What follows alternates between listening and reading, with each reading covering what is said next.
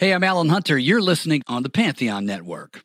Explore today's must-have trends and innovative styles at Mrs. B's Clearance and Outlet. Shop one-of-a-kind finds in today's must-have trends. Explore wall-to-wall deals, furniture, flooring, mattresses, home accents, seasonal favorites, and more. Discover unique new home decor, pillows, accessories, and more. There's something perfect for your style and budget. There's new inventory every day at up to 80% off suggested retail. Discover the style and savings of Mrs. B's Clearance and Outlet. 92% of households that start the year with Peloton are still active a year later. All because of a fancy bike? It's not just a bike. Peloton makes treadmills too. All treadmills are the same. Our treadmills can adjust speed and incline automatically, so you never break your stride. Whether you're squeezing in a power walk or training for a marathon, Peloton can help you achieve your fitness goals. 92% stick with it. So can you. Try the Peloton Tread risk-free with a 30-day home trial. New members only. Not available in remote locations. See additional terms at onepeloton.com/home-trial. Hey, it's Mistress Carrie, reporting for duty from MCHQ for episode 46 of the Mistress Carrie podcast. This episode of the podcast is sponsored by Digital Federal Credit Union. But come on, you know Digital Federal Credit Union is better known as DCU. And not only is DCU a great place to bank at, but they are also a great place to work at. And they are hiring right now for full and part-time positions for several of their branch locations throughout Massachusetts and New Hampshire. So if you, a friend, or a family member is looking for a career change or to start a new career at a credit union, making a difference for their members and their employees, visit dcu.org/careers. DCU is proud to be an equal employment opportunity and affirmative action employer. This episode of the podcast is also sponsored by MistressCarrie.com, which is where you can get all of the information about the Mistress Carrie podcast and all of the full-length episodes that come out every Wednesday. Plus, every situation report, which is all of your music headlines and rock news in less than 5 minutes every weekday. Plus, Cocktails in the War Room. There's over 127 episodes of my weekly show that's live every Tuesday night at 8:30 on my Facebook page. There's the event calendar, my blog, my photo galleries, and of course, the official online Mistress Carrie store. And what's new in the store right now? The awesome baby onesies, just in time for Mother's Day. Just log on to MistressCarrie.com. Okay, when I started the Mistress Carrie podcast, I wanted it to be a rock lifestyle podcast, which means that I wanted to be able to keep you in touch with all of your favorite bands and introduce you to the best new bands out there. But I also wanted to get behind the music and the songs you love and introduce you to the people that make the instruments, that tour with the bands, that know all of the great stories, and the people who help to make it all possible. And this week, I'm introducing you to one of those people. Her name is Karen Durkot. And I have known her for over 25 years. And she is a legend in the music business. She started out her career in music retail back in the 70s and had a front row seat of the music business for decades working at record companies. She is one of the women in rock that paved the way for women like me. She was there at the beginning of the careers of some of the biggest bands of all time. And she's got the stories to prove it. This episode is an encyclopedic timeline of rock and roll. From a woman that is so smart, so educated, so knowledgeable, and so well respected in the business that only she could tell her story. I was so excited when she agreed to do the podcast, and I cannot wait for you to hear her stories. And by the end of this episode, you are going to have a new favorite slogan and a new favorite band name. So allow me to introduce you to Karen Durkot.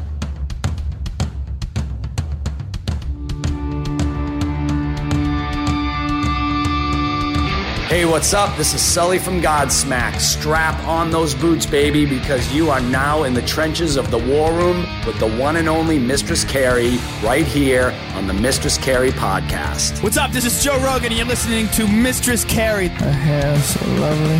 Pretty eyes. Hey, this is Brent from Shinedown, and you're listening to Mistress Carrie. Hey, Carrie, go put your bra on, girl. Hey, this is Steven Tyler, and you be listening to the baddest bitch in Boston, Mistress Carrie. What's up? This is Aaron from Stain, and you're listening to Mistress Carrie. Hi, everybody. This is Dave Grohl from the Foo Fighters, and you're listening to the one, the only Mistress Carrie. Hey, this is David from the band Disturbed, and you're listening to the baddest bitch in Boston, Mistress Carrie. Hi, Bruce Dickinson here from Iron Maiden. Yes, indeed, Miss Whiplash herself, Mistress Carrie, is here to unchain your brain. Hi, this is Flea from the Red Hot Chili Peppers. You're listening to Mistress Carrie. This is Dennis Leary. You are listening to my favorite, Mistress Carrie. Hey, this is Corey from Stone Sour, and you're listening to, you have the privilege of listening to Mistress Carrie. Oh, God. Oh, yeah.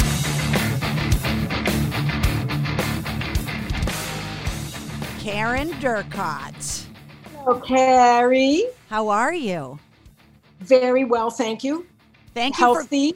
Healthy and retired from 46 years in the record business. That's insane. Yeah. 6 years hustling records in retail, and then 40 years working for manufacturers and labels. And two years ago, I retired. I traveled for a year and relocated from New York City back here to Boston, and spent 3 months in Asia, and then COVID hit, and here we are. Yeah. And COVID hit. It's like that's the period on everyone's sentence. This happened, then COVID hit, period. And now it's like we're starting a new paragraph now. It's like, okay, hit the tab button, let's go. Yeah. Well, the good thing is I got vaccinated, but with states like Florida being wide open and people going there and the beaches are crowded and the bars are open, I just have this fear that we're never going to get rid of this thing, because Texas is wide open, no mask mandates. And, we'll get rid of it when more people get vaccinated. And I'm glad to hear that you got vaccinated. I'm happy that they are prioritizing people that are most susceptible, whether it be younger first aid responders or older people or people with pre-existing conditions. Exactly. Teachers. Like, I have no problem waiting in line, waiting for my chance. I'm locked in here in MCHQ all day, every day. So I'm good. But I'm glad that they are prioritizing people and getting people vaccinated. And I think the vaccination is the key to us getting back to not only life as normal, but music business as normal. Well, that's going to be interesting. I've talked to a lot of managers and people that booking agents and promoters, and they're going out in the fall. Yeah, people are talking about it. The bands are itching. They need to make money. They've been locked in the house too long. One friend of mine manages a very successful band, and they're for the Ryman Auditorium. They're the fourth hold, and they're guaranteed to sell out there 2 or 3 nights. And they're the fourth hold on that room in their routing. So everybody's itching. Well, no one's made any money, especially, all the booking agents and the managers. Without bands being on the road, they don't make any money, let alone the musicians and the crews and the lighting. It's pandemic, damn it. I know. And what I love about you is that you retired, and yet even in retirement, you're still keeping your thumb on everything that's going on. That does not surprise me at all. Not everything. I have a few friends out there that are managers, and they're friends. And there's through word of mouth over the last couple of years, some independent artists have called me up for advice, because they know they're not going to get played on the radio. And they don't know what to do, especially since they're not touring. So I've helped them, connected them to people that can better help them. But I just advise. I'm not getting in the mix. I'm just saying, call this person, do this. Maybe this will help you. But I'm very happy to not be in the fray anymore. I think a lot of people that worked with you over the years in the record industry are going to be very surprised that you agreed to sit down with me and do this interview. Well, let them be surprised, Mistress Carey. Let them be surprised. So I tried to figure out how long I've known you, and it had to have been. You do? Yeah. Yeah. It was, you were interning at AAF on the night show. And I meant to look this up today because I wanted to remember the band. And it was early days at V2 Records. They were a UK metal band. They were playing on the Warped Tour. And I was green lighted to bring them into the night show. And I went into the studio and you were there. And that's the first time I met you. Was it and Orange 9mm? No. No? No. I meant to look it up among the British rock bands that I worked when I was at V2. And I went to V2 at the end of 1997 and I was there for 10 years and went down with the ship. And when Richard Branson decided to start up that label, I just said, I want to work for Richard Branson because he had sold Virgin Records. He had to stay out of the record business in the US for 5 years because he got like $1 billion or something like that to buy Virgin, the original Virgin Records. So we couldn't call it Virgin because it was now owned by EMI. And when he started up V2 Records in the UK in 97, I remember reading it in the trades and I was like, I want to work for that label. And I wormed my way in there, talked my way in, and got the job and stayed there for 10 years until those early aught years in the late 90s and the early 2000s were really hard years for the record industry because of broadband and file sharing and downloading and the upheaval in the business and how it changed, how the digital world drastically changed the record industry. Well, can we go back to the beginning? Because I want to talk about how you got into the record business, because the beauty of this podcast and being a rock lifestyle podcast is that it shows that it's not just the bands that make it all happen. And I've been able to interview people that are part of the crew, people that actually help make and design the instruments. And it's all about the lifestyle where the music is the unifier. And you're the first person I've been able to have on the podcast that comes at it from this perspective. And when you got into the record business, there weren't that many women doing it. And you, Karen Durkot, are notorious.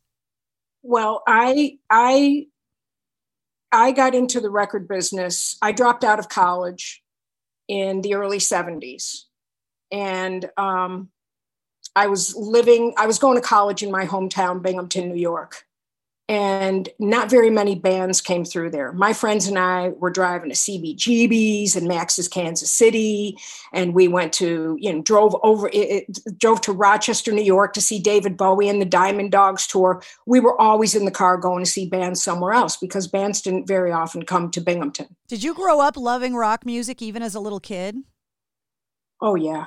Oh, yeah. I don't have many memories other than I'm the youngest of 4 kids, and I made my brother when I was 5. 3 or 5? 5. I made him buy me the 45 of Elvis Presley doing Jailhouse Rock. And then I remember the Tokens, The Lion Sleeps Tonight, and the Everly Brothers.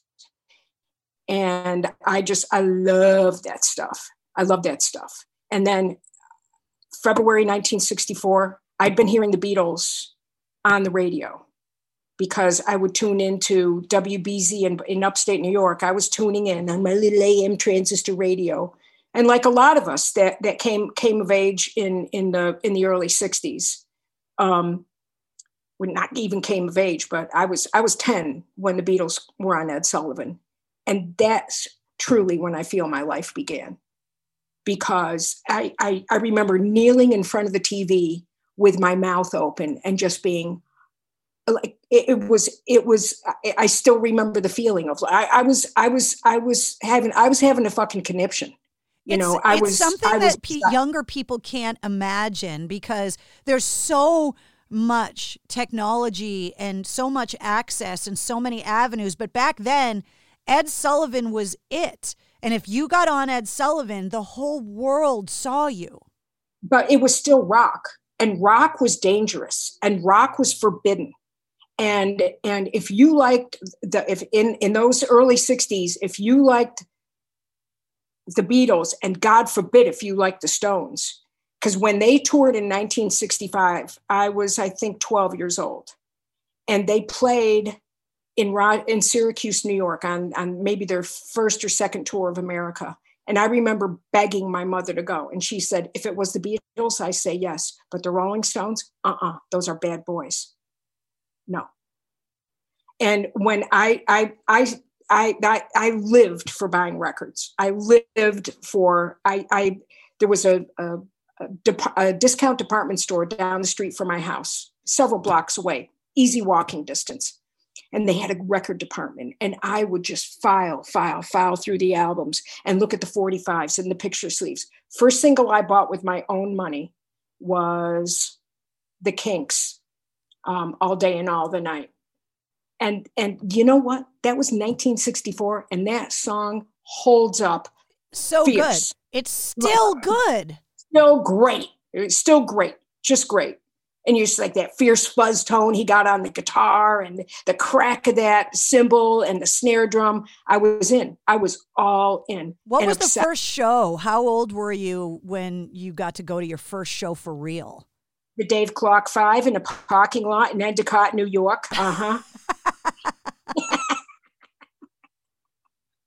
Did you ever get to see the Beatles?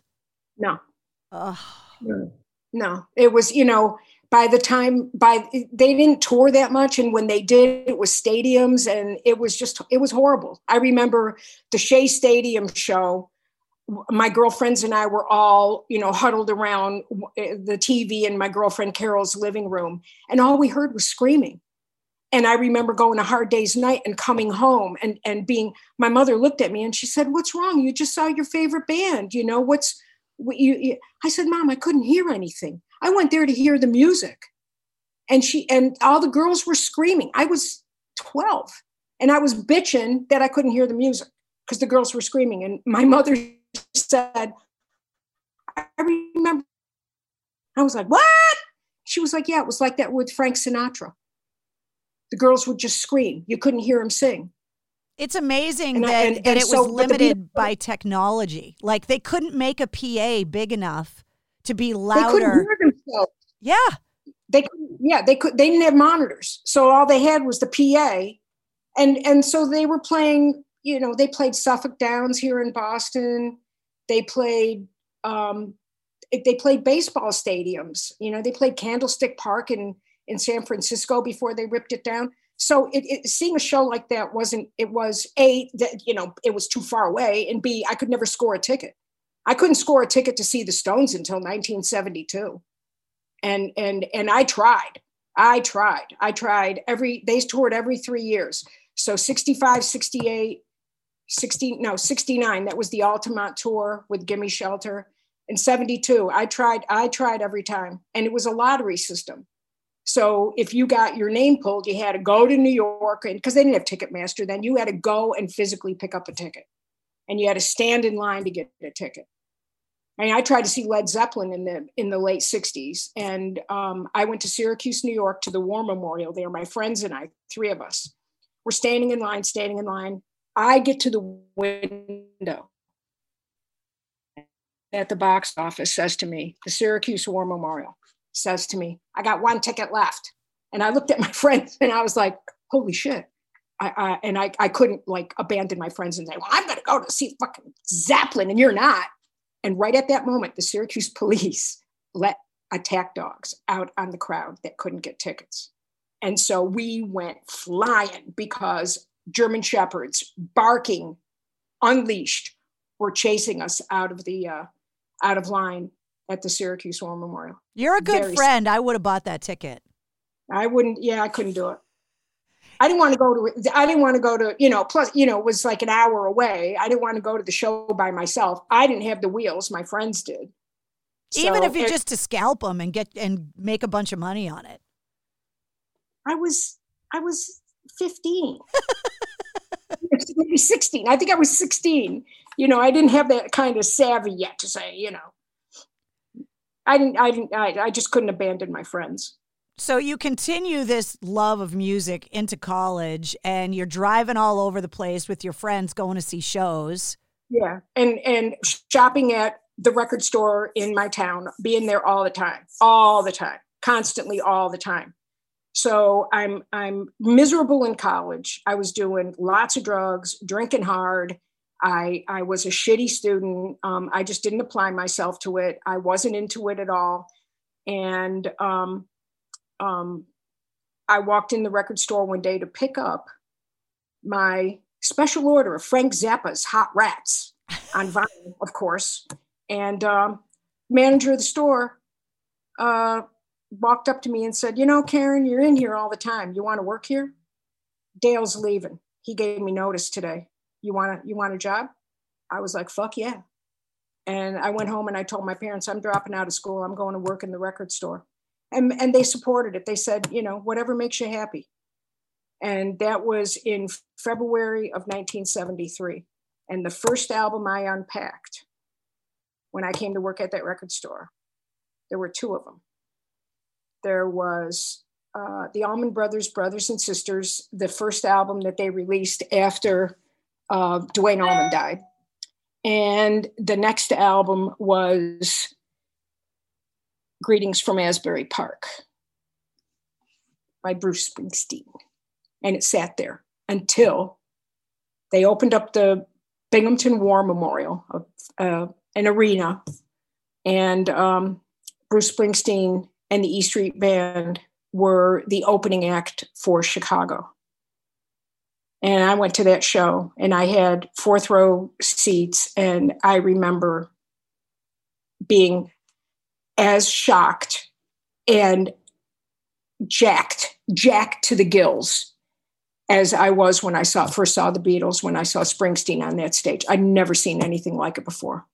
You know, it was the first album. The next day I go in to open up the record store and there's a line of guys waiting to get in. And I was like, you're out here for the Springsteen record, aren't you? And they were like, yeah. And I said, well, I've got 5. So first 5. And then I went in and ordered like 200 copies from Columbia.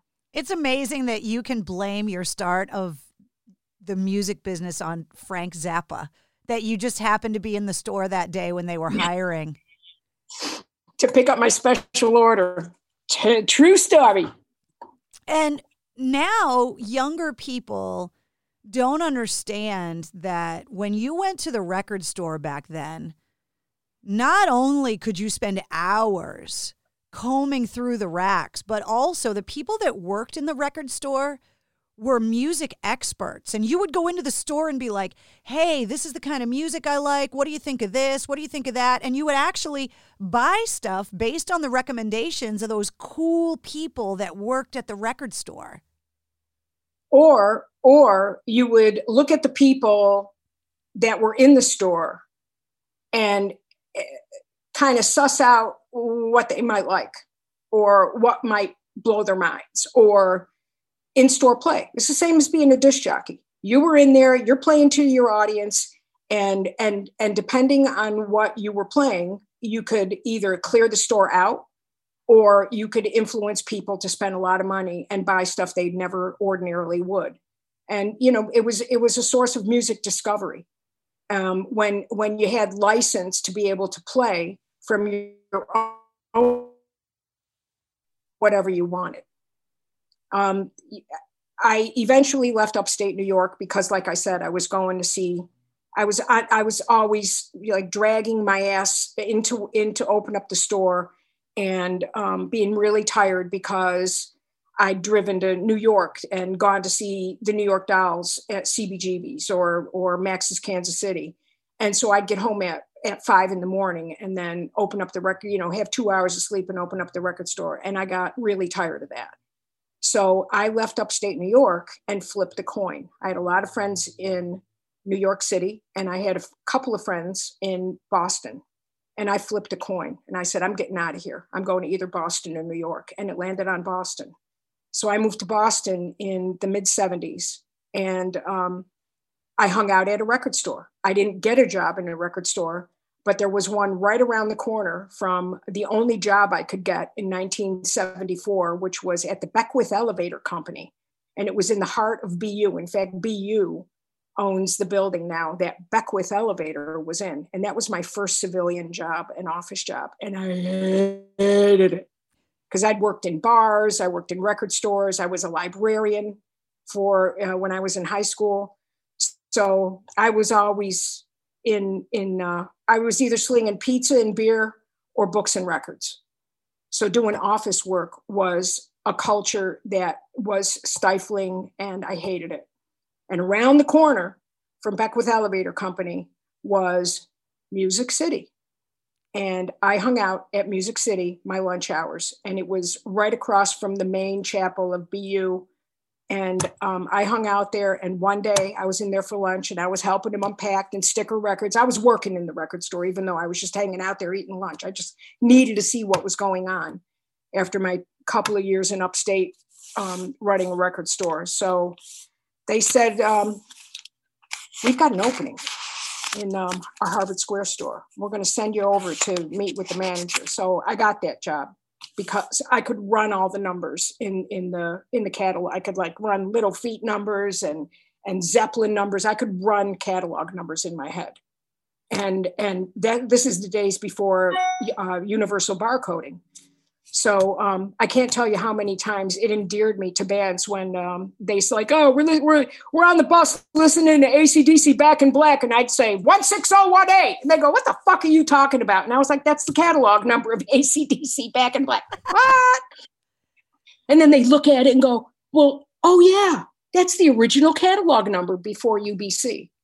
So back in the 70s, when you were working in a record store, the community, like what you're referring to, being in-store play, the ability to play records, the customers that you got to know, people that would only come in once a year when, grandparents would come in and say, I got to buy records for my 15-year-old grandson. What do you recommend? And I'd say, how much do you want to spend? And then I'd load them up, and then that was fun, being able to be a personal shopper for a 16-year-old. And When you were in upstate, still in college, making all those trips into the city, growing up a teenager in the 80s here in Massachusetts, we all knew what CBGB's was. But it wasn't until I got much older where I even had the opportunity to go. What was it like driving into New York and going to a show at CBGB's back then? You just, went through the door and crowded in and got as close to the stage as you could. That was really hard at CBGB's. Max's Kansas City, it was a little bit easier. And then there was the Lone Star, where later in the early 80s, my girlfriend Michelle was an actor, and she auditioned and worked at the Lone Star at night. And I went to visit her there one night to pick up drugs. And it was 2-level. And I went up the stairs, asked around. She said, I'm going to be working on the second floor. So I went up to the second floor. I found my girlfriend. She hooked me up. I'm coming back down the stairs. I get to the bottom of the stairs, about to leave and go back out onto Park Avenue South. And a guy comes tumbling down the stairs. Boom, boom, boom. I'm like, oh my God, he's going to fucking die. And I'm standing at the foot of the stairs watching this person tumble down the stairs. He gets up, says, excuse me, darling. It was Keith Richards. Keith Richards. I saw him fall down the stairs. That was my only brush with Keith Richards, was when he fell down the stairs at Max's, at my feet. Excuse me, darling. It's hilarious. Carrie, it wasn't any different than going into Bunratty's, and you were young and you just driven 4 hours and you were there to see that band and you were just going to muscle your way in and rock. Because back then, rock was still underground. It wasn't used in commercials. It was ours. And it was the devil's music, when I was living with my parents and shopping at record stores, it pissed off my father to no end that was my passion. You're wasting your money on that shit. So I would come home with my 12 by 12 in the paper bag, and I would open up our trapdoor, the bulkhead, and I would put the record in there. I'd go in the house empty-handed. Hey, how you doing? And then when no one was looking, I'd go into the cellar, up into the bulkhead, find my record, and then find my way up to my room. I sneaked my record collection because it was so, it was not the way to spend my hard-earned money. And I started working when I was 12. I was working in our church catering hall for banquets and weddings. And then at 14, I went to work in a diner.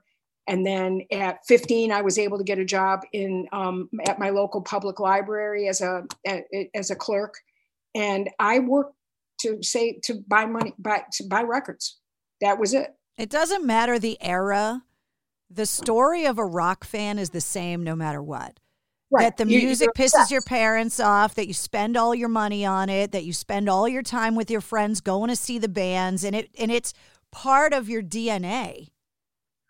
Well, the difference back then and now is that a lot of parents, because they grew up in the 60s, 70s, 80s, they often turn their kids on to music. Like I have a nephew who's in his late 30s. And when he was going to college, I remember asking, well, I'm getting ahead of myself here, but he wasn't into Tool and he wasn't into the hard rock bands of the 80s and the 90s. He just wasn't into it.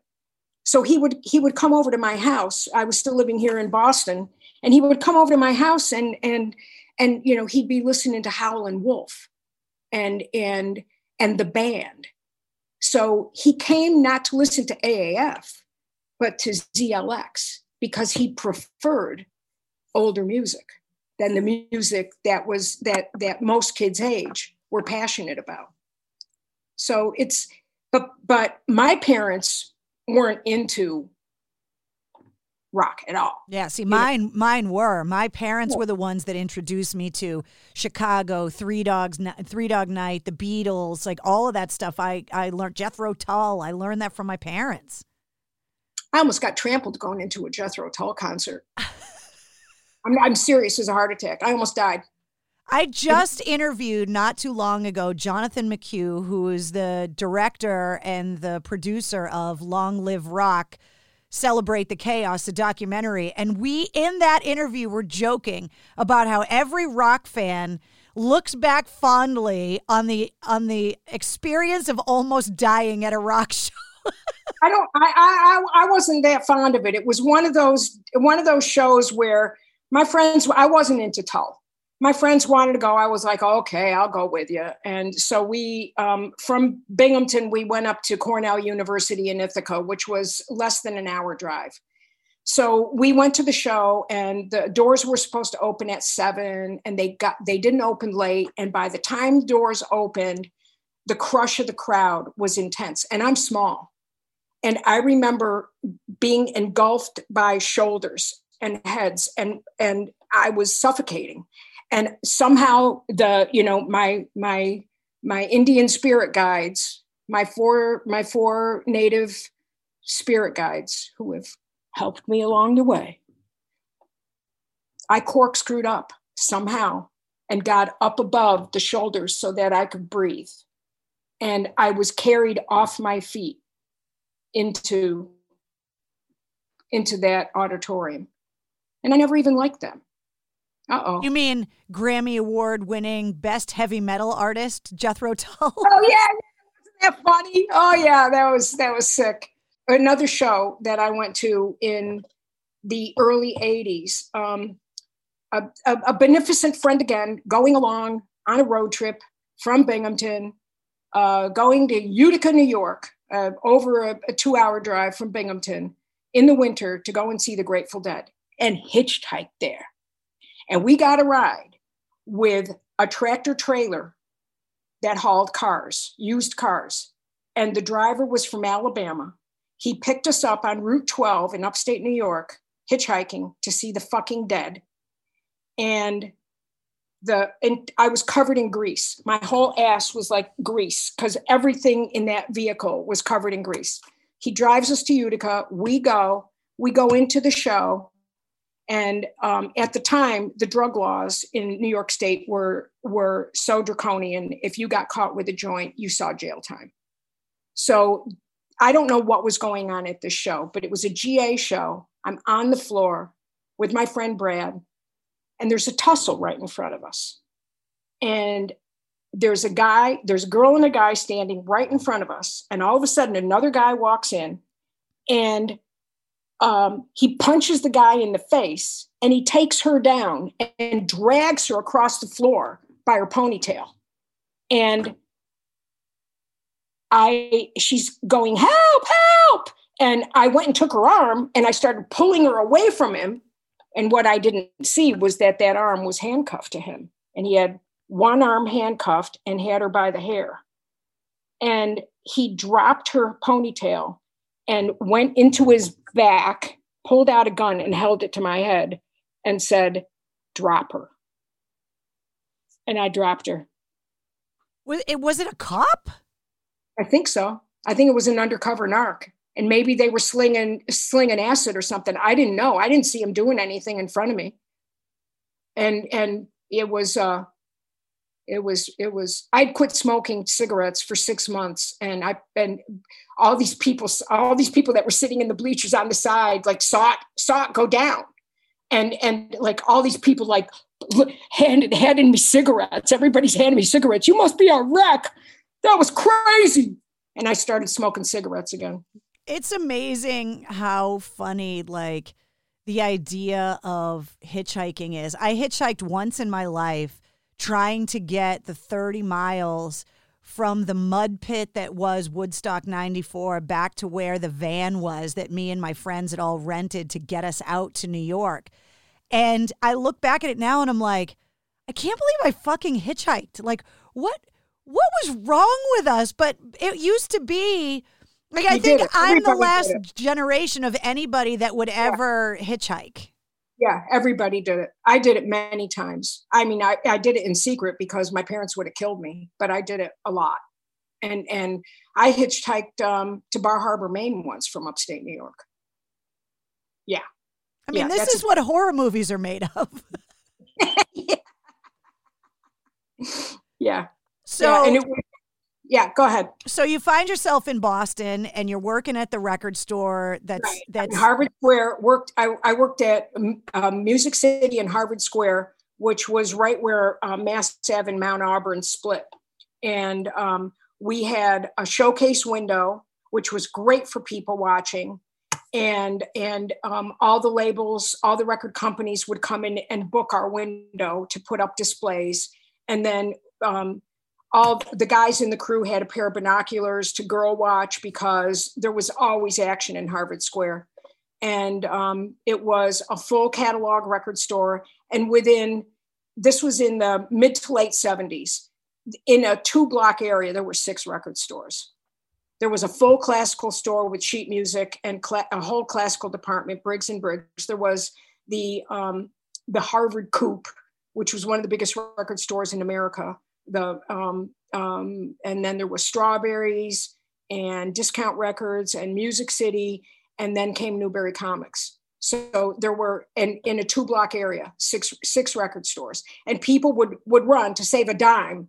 They would run from each one. Oh, Discount's got it for $3.99. Oh, Music City's got it for $5, whatever. And it was crazy. It was a lot of fun. They were great years. And this was the punk era. So it was the disco era, the punk era, Kiss. We had a waterfall of vinyl on it. Right when you walked into the store, there was a whole wall, and it was waterfall of vinyl. And the bottom shelves were for the records that sold the most because they were the biggest shelves, the thickest shelves. And we put all the Kiss records up on there because when parents brought their little kids in strollers, the little kids were apeshit about Kiss. So it was just, and then the kids would start crying, I want that, I want that, I want that. And then the parents would spend more money. And those were great years. I just found an old picture of myself that's got to be from the 3rd grade.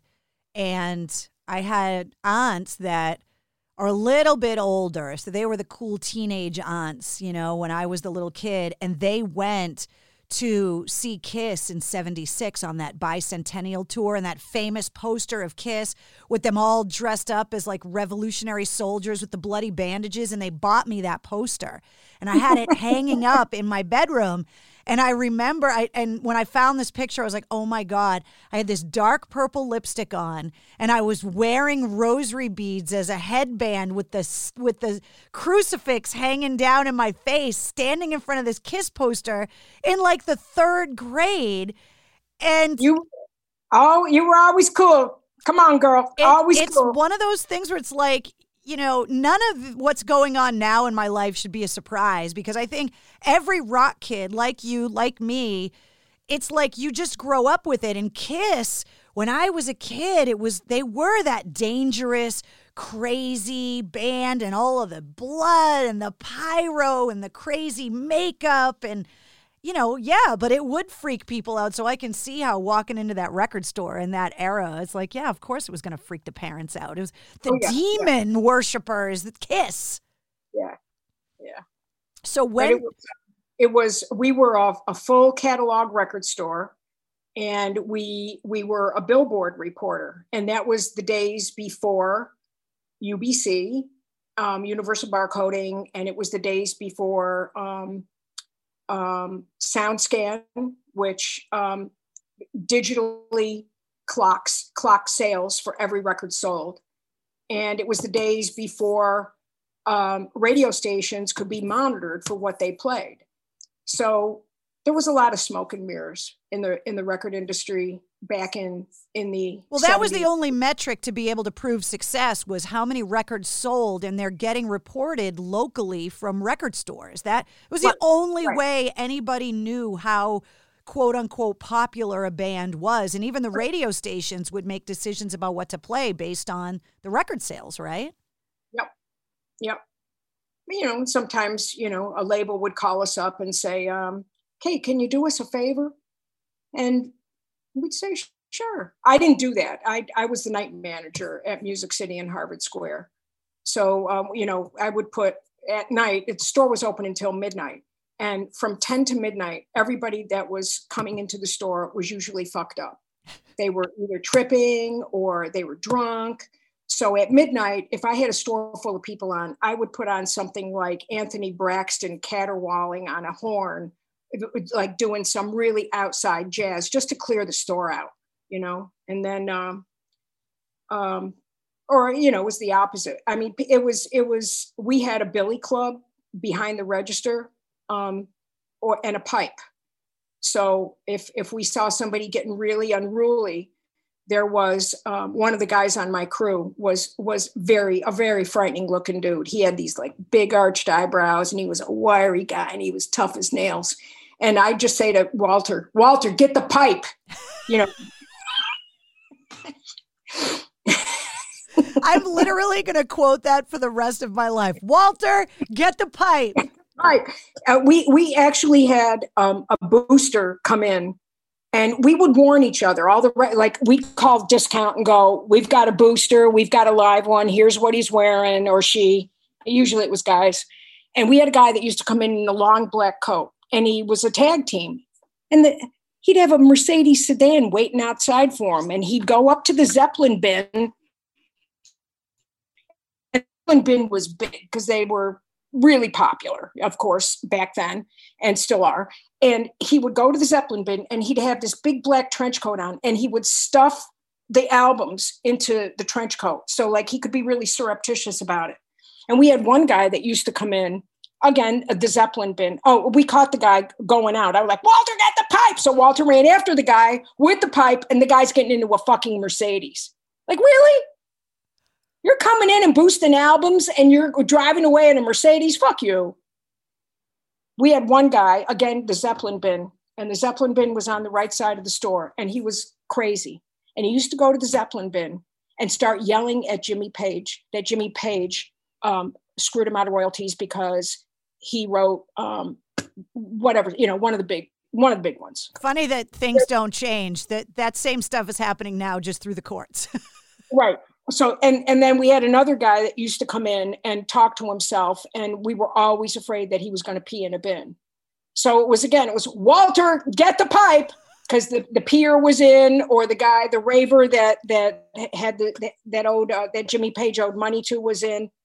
But it was a lot of fun working in the late 70s, working in the 70s in record retail. And that movie High Fidelity is just so spot on, with John Cusack and Jack Black, about the culture store where you made friends and concert buddies and you learned a lot, and there was a real sense of community. And it's lost, it's gone, which was a real sad thing. I mean, my 6 years of work in record retail were terrific, just terrific.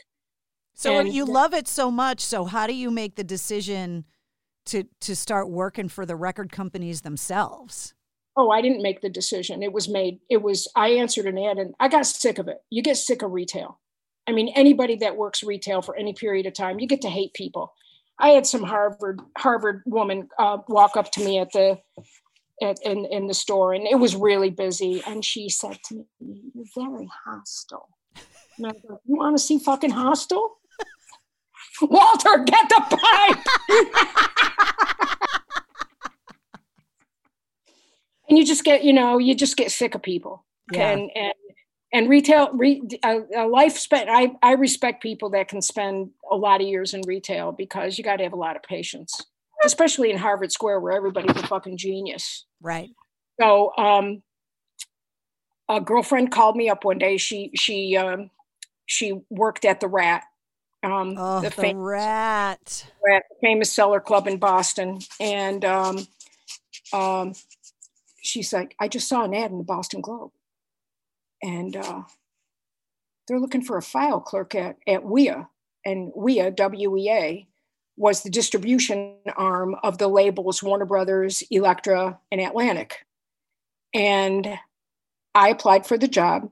And it was the first time in my life where I was overqualified for a gig. But they said, "However, you're overqualified for this. But since you've had computer experience from the Beckwith Elevator Company," my years working there was when they went from a manual bookkeeping system to a computer system. And I learned how to operate an IBM, a big IBM machine. And I knew how to do data entry on a cathode ray tube, they were called at the time, and an IBM key punch. And I knew catalog. I knew the Columbia catalog, the WEA catalog, the RCA catalog from years of working in a record store. So they said, "We've got an opening in a month and we would like to hire you for that job." And it was working in the WEA order department. And I left record retail in 79 and I got a job at Warner Elektra Atlantic at the end of 79, Thanksgiving 79. And then I retired. Because you knew how to use a computer. Because I knew how to use a computer, and I worked it. I had like a perfect skill set for them. Right. I could be the backup computer operator at the time, which, these days are long gone too, with distribution, physical distribution of records. Every record company, Capitol, Warner Elektra Atlantic, Capitol EMI, Columbia, which was Epic and Columbia Records, and then became Sony later on. But everybody had a distribution office where you had marketing people that serviced all the record stores in the market, and salespeople, and it housed the promotion people for each of the labels, had radio promotion people that were dedicated to going into radio and pitching the artists on that label. And back in when I started working in 79 at WEA, though that too was the community of those years. I was at that office in a variety of different jobs for almost two decades. And those people that were there then are still my friends. And we talk about how great it was to be in that community in the 80s and it lasted up until about mid to late 90s. It started to fall apart. And then it really fell apart in the early 2000s. I mean, it was the digital world, broadband and the digital world, like, turned the record industry upside down.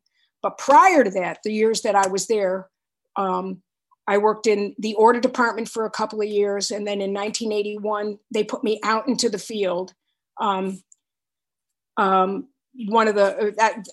became a field merchandiser. So I would put up displays in record stores, and I would go all over Eastern New England up to Maine, Rhode Island. We had a Connecticut person, so I didn't go to Connecticut or Albany very much unless they were sick or whatever. What were you driving for a car back then when you were driving around New England building all of these record displays? I was driving a Subaru. I was a Subaru girl. Yeah.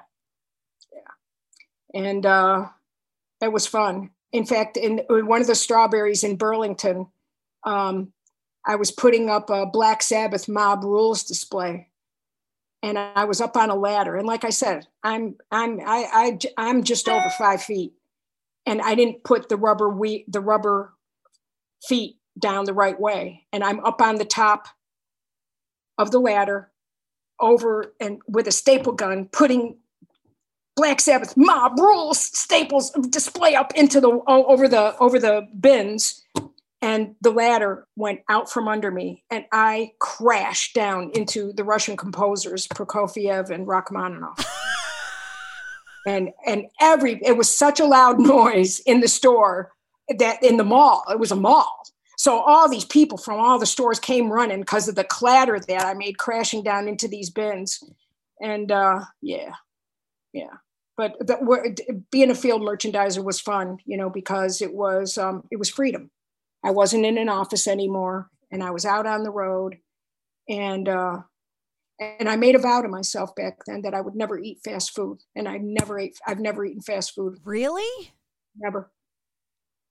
I mean, I had before then, but one of our sales reps, a young guy, he was in fact younger than me, and he had a doctor's visit, and his cholesterol was off the hook, and his blood pressure was high, and he wasn't even 28. I think he was like 26.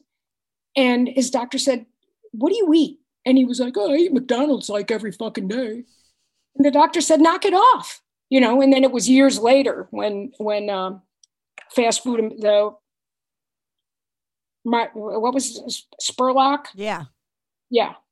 Supersized me. Yep. Yeah, and that was proven. He proved it. He ate McDonald's every day.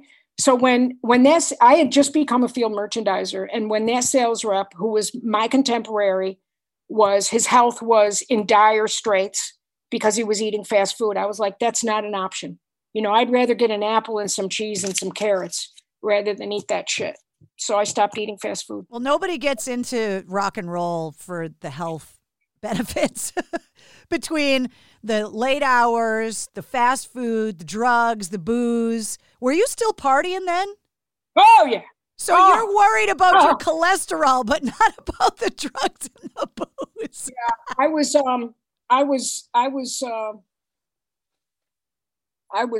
a hard drinker, and I did anything that anybody put in front of me. I was game. Yeah, let's go. Yeah. And then but your cholesterol was fine. I never had that stuff checked back then. When you're in your 20s, when he got a physical, I was like, what? I didn't do that stuff back then. My body started to fall apart though, but that's further on down the road. I was in 79 when I went to work at WIA. In 81, I was in the order department. Then I graduated into field merchandiser. Then I became a sales rep. So I had the Harvard Coop for an account, and that was challenging. And I was a sales rep for 2 years. And then the Electra rep in the WIA Boston office was being elevated to run the rock department at Electra in New York City in 1984.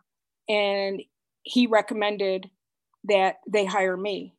And when I interviewed with the head of promotion, he was told a story about me that I used to move Motley Crue's records up to the front of the bin in the Harvard Coop when I was doing inventories, because they didn't even want to stock it. Like the Harvard Coop was so hipster, or they just our customers don't buy Motley Crue. And so I was like, all right, just one of each. And then I would put them in the front of the bin so that they would maybe get noticed and sell better. So he had been told that story, and he hired me because we read the same books and because I took care of Motley Crue when I was a sales rep. So 1984 was a defining year for me in my love of music, because in 1984, I was in the 6th grade, and that was Van Halen, Def Leppard, Pyromania. Like, that's when I started discovering my own generation's rock music. Like, I had learned about Kiss and Zeppelin from those cool aunts. And then I had learned about the Chicagos and the Three Dog Nights and the Association and the Beatles and all that from my parents. But in the early 80s, I started discovering rock for myself, and this was my generation's rock. Right. And I look back at that, like my life changed, like how you were talking about how your life didn't exist before you saw the Beatles on Ed Sullivan. Like 1984 for me was that defining year where it was like, okay, I'm a rock fan now because I want to be, not because other people are telling me that I want to be. This is now, it was yours. It's mine. It wasn't theirs. It now became yours. Yeah. Well, in 84, the first single that I worked was Dockin'. And what song was it? It was Alone Again. Dockin' Alone Again. And back then, going to radio, no one teaches you how to promote a record. How I got by doing radio promotion for 35 years, and I was told this as I was ending my career, was passion.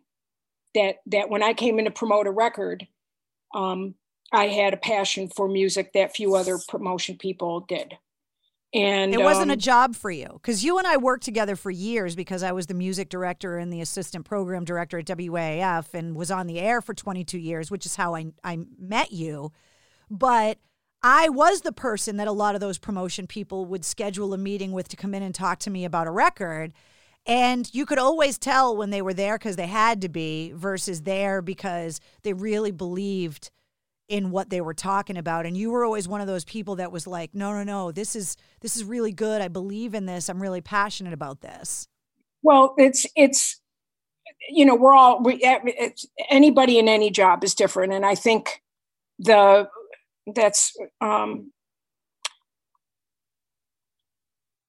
cared, some people just don't give a shit, and one of the things that I have a lot of respect for musicians, and I think I have the heart of a musician, but certainly not the talent. You and me share that exact description. Absolutely. And so it was always, in the early days of I was the first female to work on the Elektra promotion staff. There were a few women out there, but not many. And I made a vow to myself that I would never cross the line into the personal, the sexual, with any band member, with any crew member of any band, or with anyone in radio. I really felt like I had to set a very high bar of behavior for myself in that regard when it went to any interpersonal relationships. I wasn't going to ever be accused of getting that job or getting that ad because I slept with the program director, or have a reputation among band members that I was an easy mark. The accusations still come, because they came with me too, but at least you can deny them and know, like when you're a woman in that business, everybody's always going to make that accusation. Oh, absolutely. Yeah. And it was, I was just going to make sure that it just never, that was a line I did not cross. And I know other women that did. I mean, I remember going out to dinner years later, after my initial years in the game. And I went out with a program director and I was working a single that should have gone on his radio station. And he knew it. It was already top 10. And then he has this record, brand new band out of the blue, no proven track record, nothing. So we went out to dinner. I was like, what the fuck, man? You know, we were friendly and I wasn't like holding his feet to go, hey, what's going on here, man? I was like, hey, why'd you have that record? And he was like, well, she gave me a blowjob. There you go. I was like, well, okay. I was like, okay. And I never spoke to her again. Like, fuck you, man. Fuck you. You couldn't get that ad other than, you know, going down on him. You piece of shit. Never spoke to her again. She was dead to me. It's really crazy that, you know, it's a difference in the industry, not only in the music industry, but I think in any industry, is that, you know, men, when they're climbing the ladder, it doesn't happen very often that they can sleep their way to the top because there aren't that many female executives, more now than were before. But especially for a woman in rock and roll, if you didn't kind of draw that line, I realized it early on. You know, when I first started, I had gone on some dates with, you know, guys in bands because they were the only people I really knew. And then I was like, you know what? This is just, you can't shit where you eat. Like you just can't do it. If you want to be taken seriously, you just can't do it. And it's just, that's a difference that I think a lot of guys don't understand, is that the women have to make that conscious decision of, if I want to be taken seriously, I can't date people in my industry because. Who were the women, who were famous women in rock and roll? Groupies, you know? Yeah. It was just part of the scenery. Yeah, the famous women in rock that you could look at, you know, were, you know, Blondie, Debbie Harry, Joan Jett, Stevie Nicks. Like you could name them on two hands and that was it. Whereas there were just countless guy rock bands out there, and so the women were the eye candy, especially once MTV launched and they could put girls, you know, in crop tops in their videos. It was like, then it, you know, you'd start talking about Motley Crue videos and stuff. It's like, there you go. Yeah. So tell me about working records in the heyday, because you, like, in the 60s and 70s, rock and roll was still underground and still fringe and still dangerous. And in the 80s, early to mid 80s, it all of a sudden became what was popular. Marketable. Yeah. Marketable. You can make money on it. Yeah. Money was being made. And advertising started cashing in. Yeah, and it was fashionable. Yeah, it was cool. And you could sell products using rock and roll. But I think the first movie to use contemporary rock was Martin Scorsese's Mean Streets. He used the Derek and the Dominoes Layla soundtrack. It was on the jukebox in the bars that the crew hung out in. But rock had never been used as the musical bed, you know, except for movies about rock like Woodstock, you know. But as far as fictional movies were concerned, dramatic renditions, they never used. And 79 was when Mean Streets came out. And I remember going to see that movie and just, it was before that, I think. I don't know. Sorry. I have my dates wrong, I think, on Mean Streets release. But I remember being stunned at rock music and then it was after that, it started to become after that advertising started using rock songs. And then I felt like they had taken something that was mine away. It wasn't special anymore. Like, it wasn't exclusive.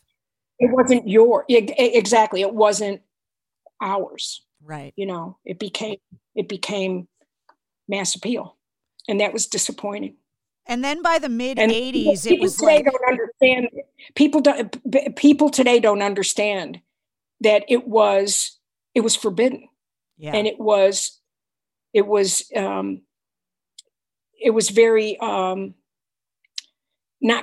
was a tribe. It was tribal. It defined you. I remember being in high school and like the shirt that you wore, the concert that you went to said something about you as a person. It defined you. It was it was like wearing the jersey of your favorite sports team. Like it was marking your tribe. This is where I belong. These are my people.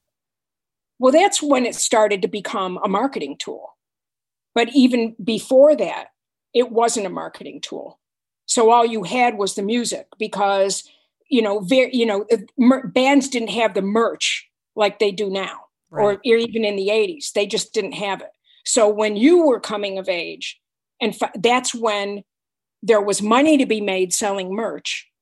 And that's when bands started to have like big merch businesses. Going into Boston on the train to get on the T, to go to downtown Boston, to go to Stairway to Heaven, to buy band T-shirts.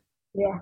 For a suburb kid, that was, unless you could actually go to the concert to get the shirt, there was no other kind of place to go.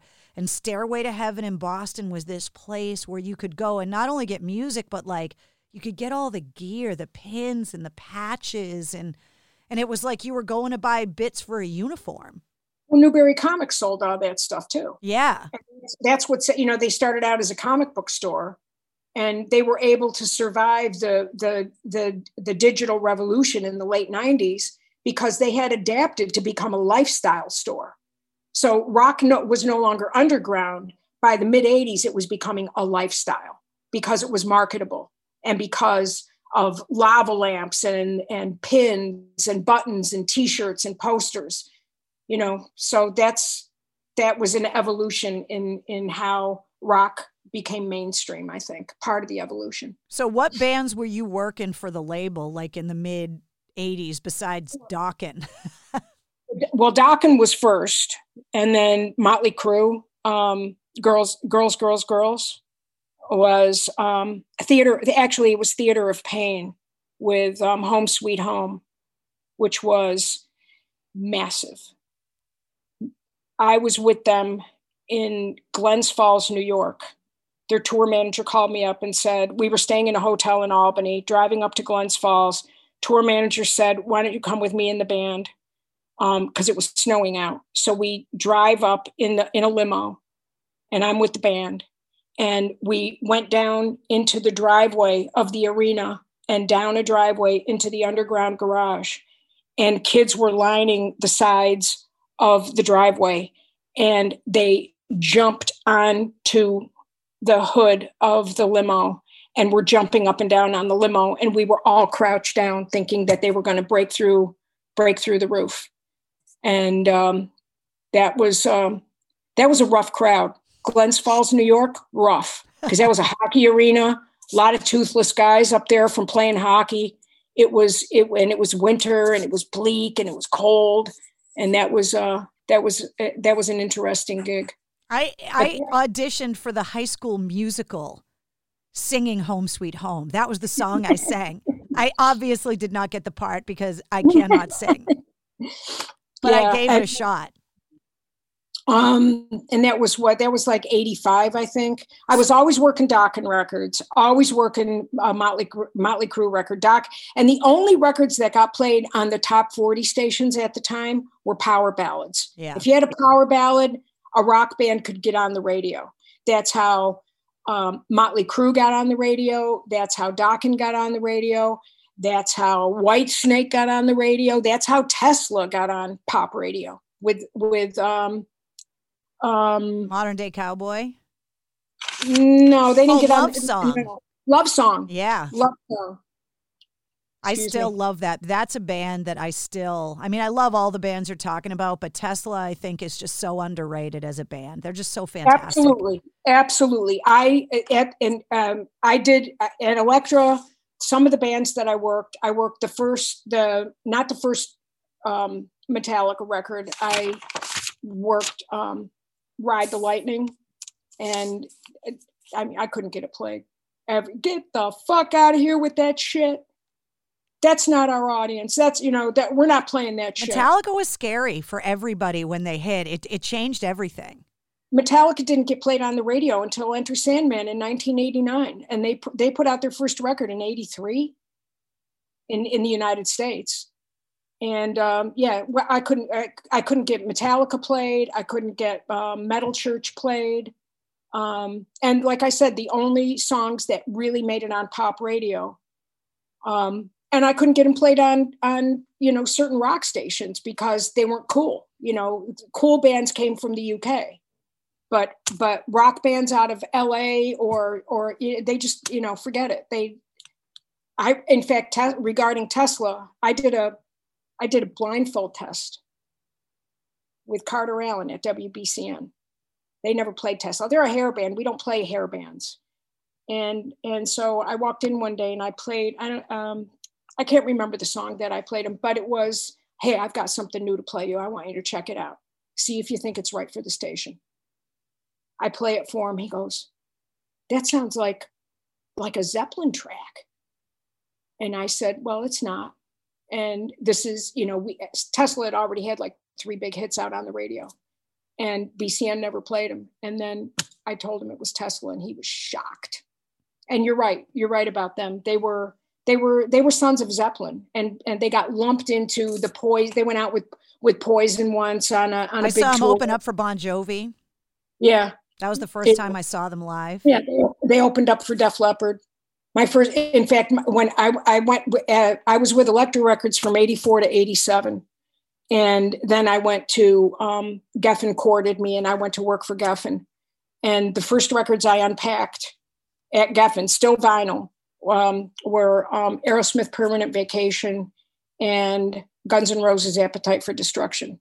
I remember coming into my new office at my old WIA office, but I just had to relocate offices. And there were stacks of 25 count cartons of vinyl waiting for me. And I unpacked those 2 records. And that became 1987. The years that I worked at Geffen were insane.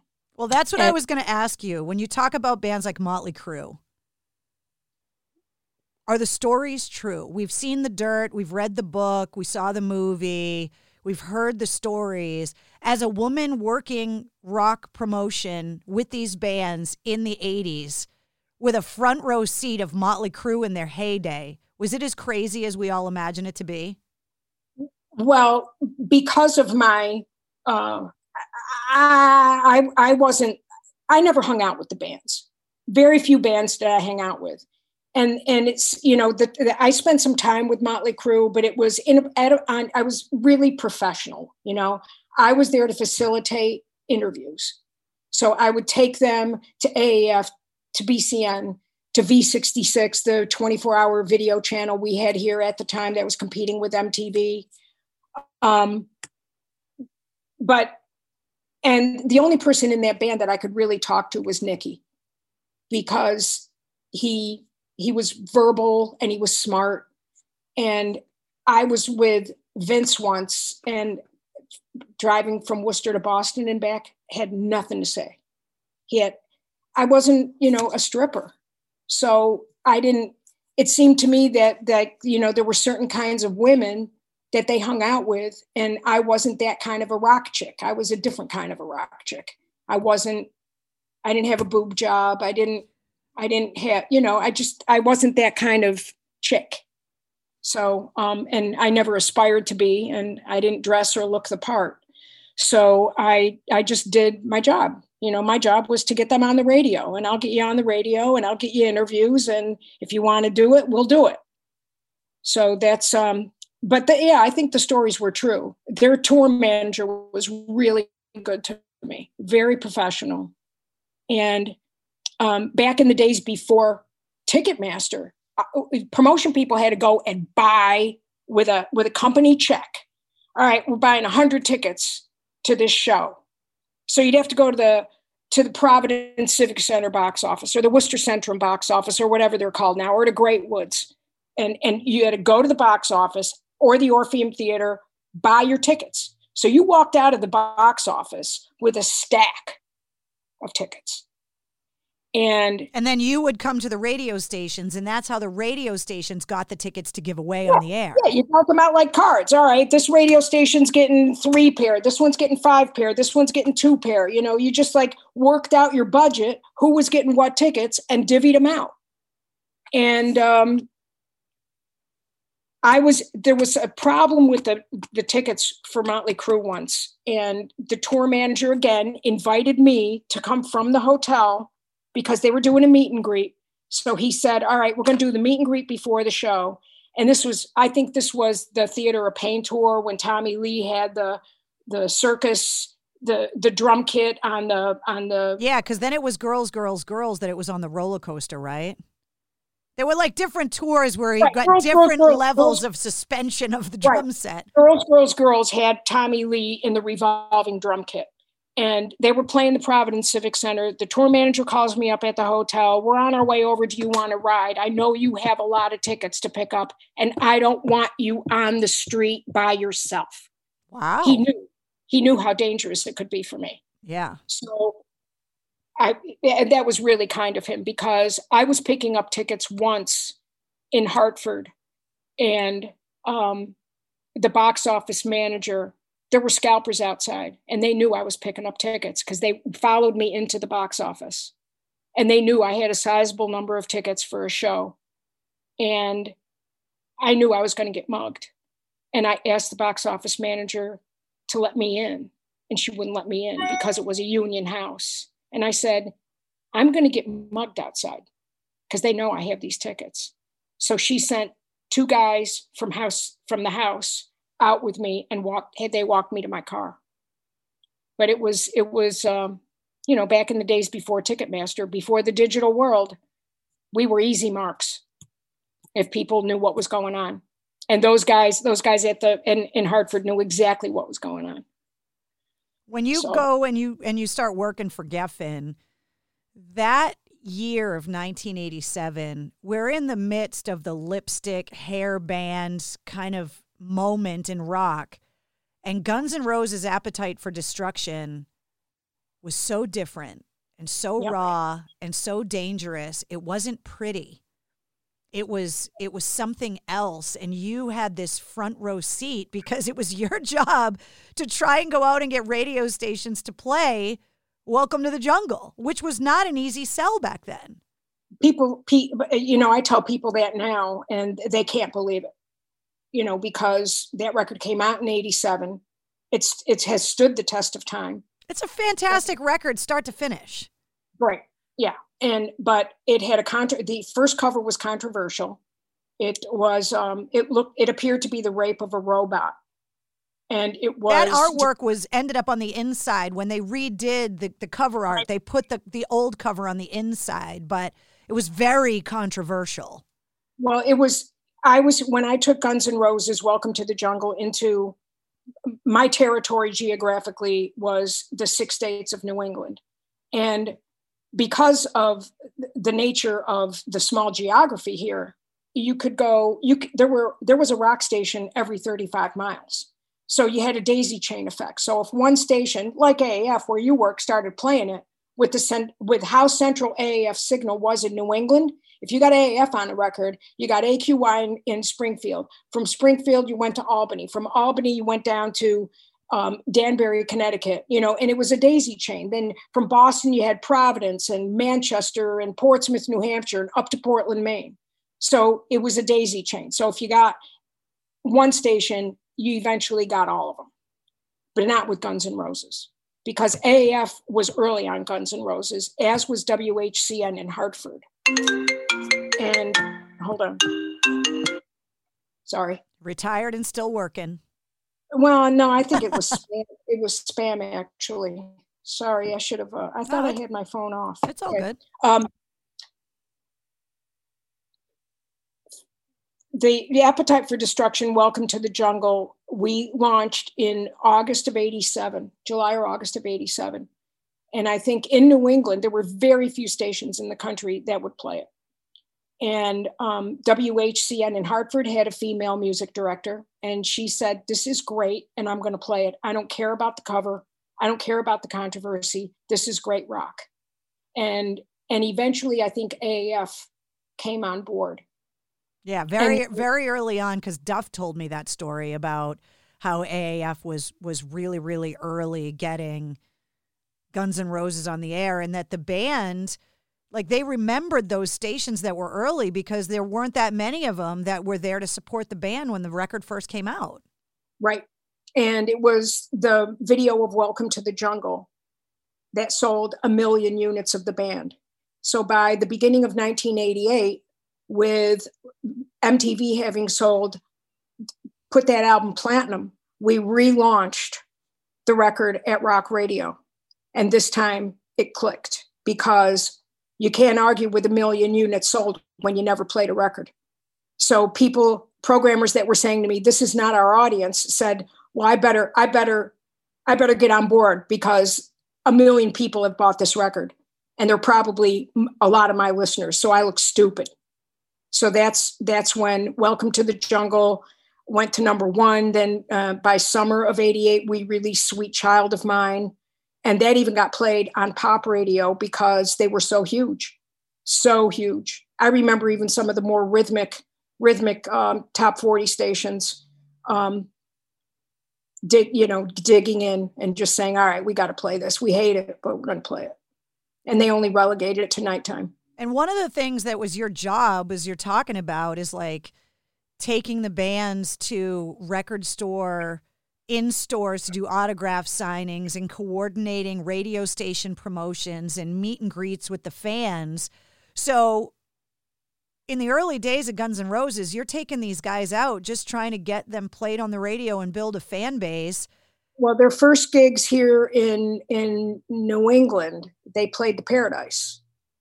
And I missed that show because I had Aerosmith playing in Portland, Maine.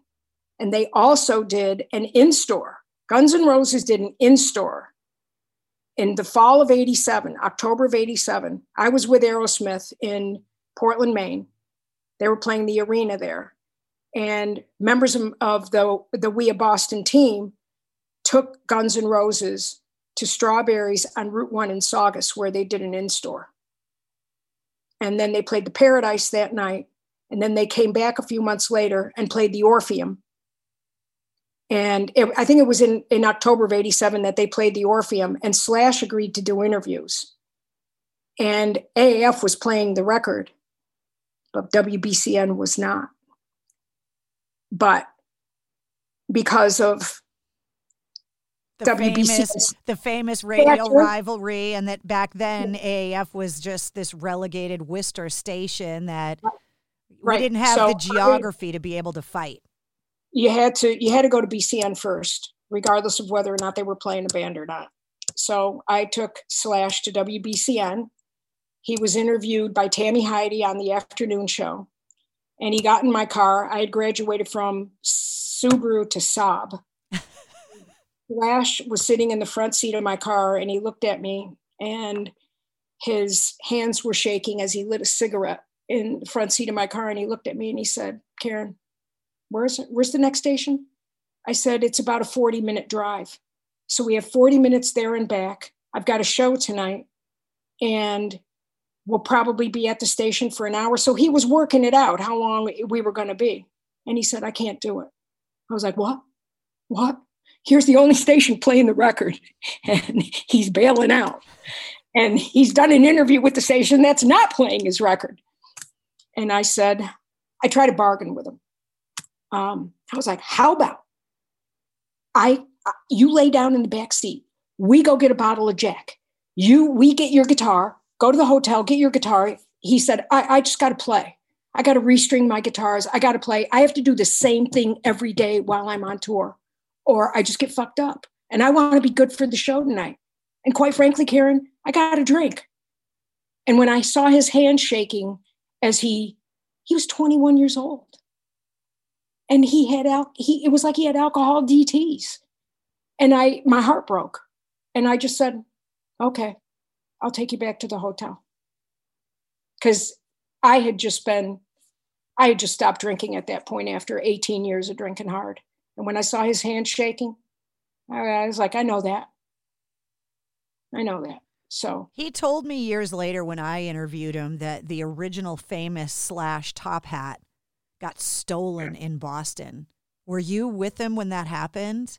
Because they never found his original hat. He told me that it got stolen I remember here. that happened, but I wasn't, it might have happened at the Orpheum, because that night they played the Orpheum, and it might have happened there or at the Paradise before, but I don't specifically remember that. I wasn't around when that happened. I'm trying to imagine Guns N' Roses at the Paradise, which for anybody listening to this that's not from the Boston area, the Paradise is this little club that holds maybe 300 people if you coat them in bacon grease and squeeze them through the door. And it's just a famous rock club that's been there forever, but it's not big. They also played on that tour. It was so much fun. On that same tour in the summer of '87, they also played a joint in Providence called The Living Room. I love The Living Room. I loved The Living Room. And it was so crazy and crowded in there that there were water pipes up across the ceiling, heating and water pipes.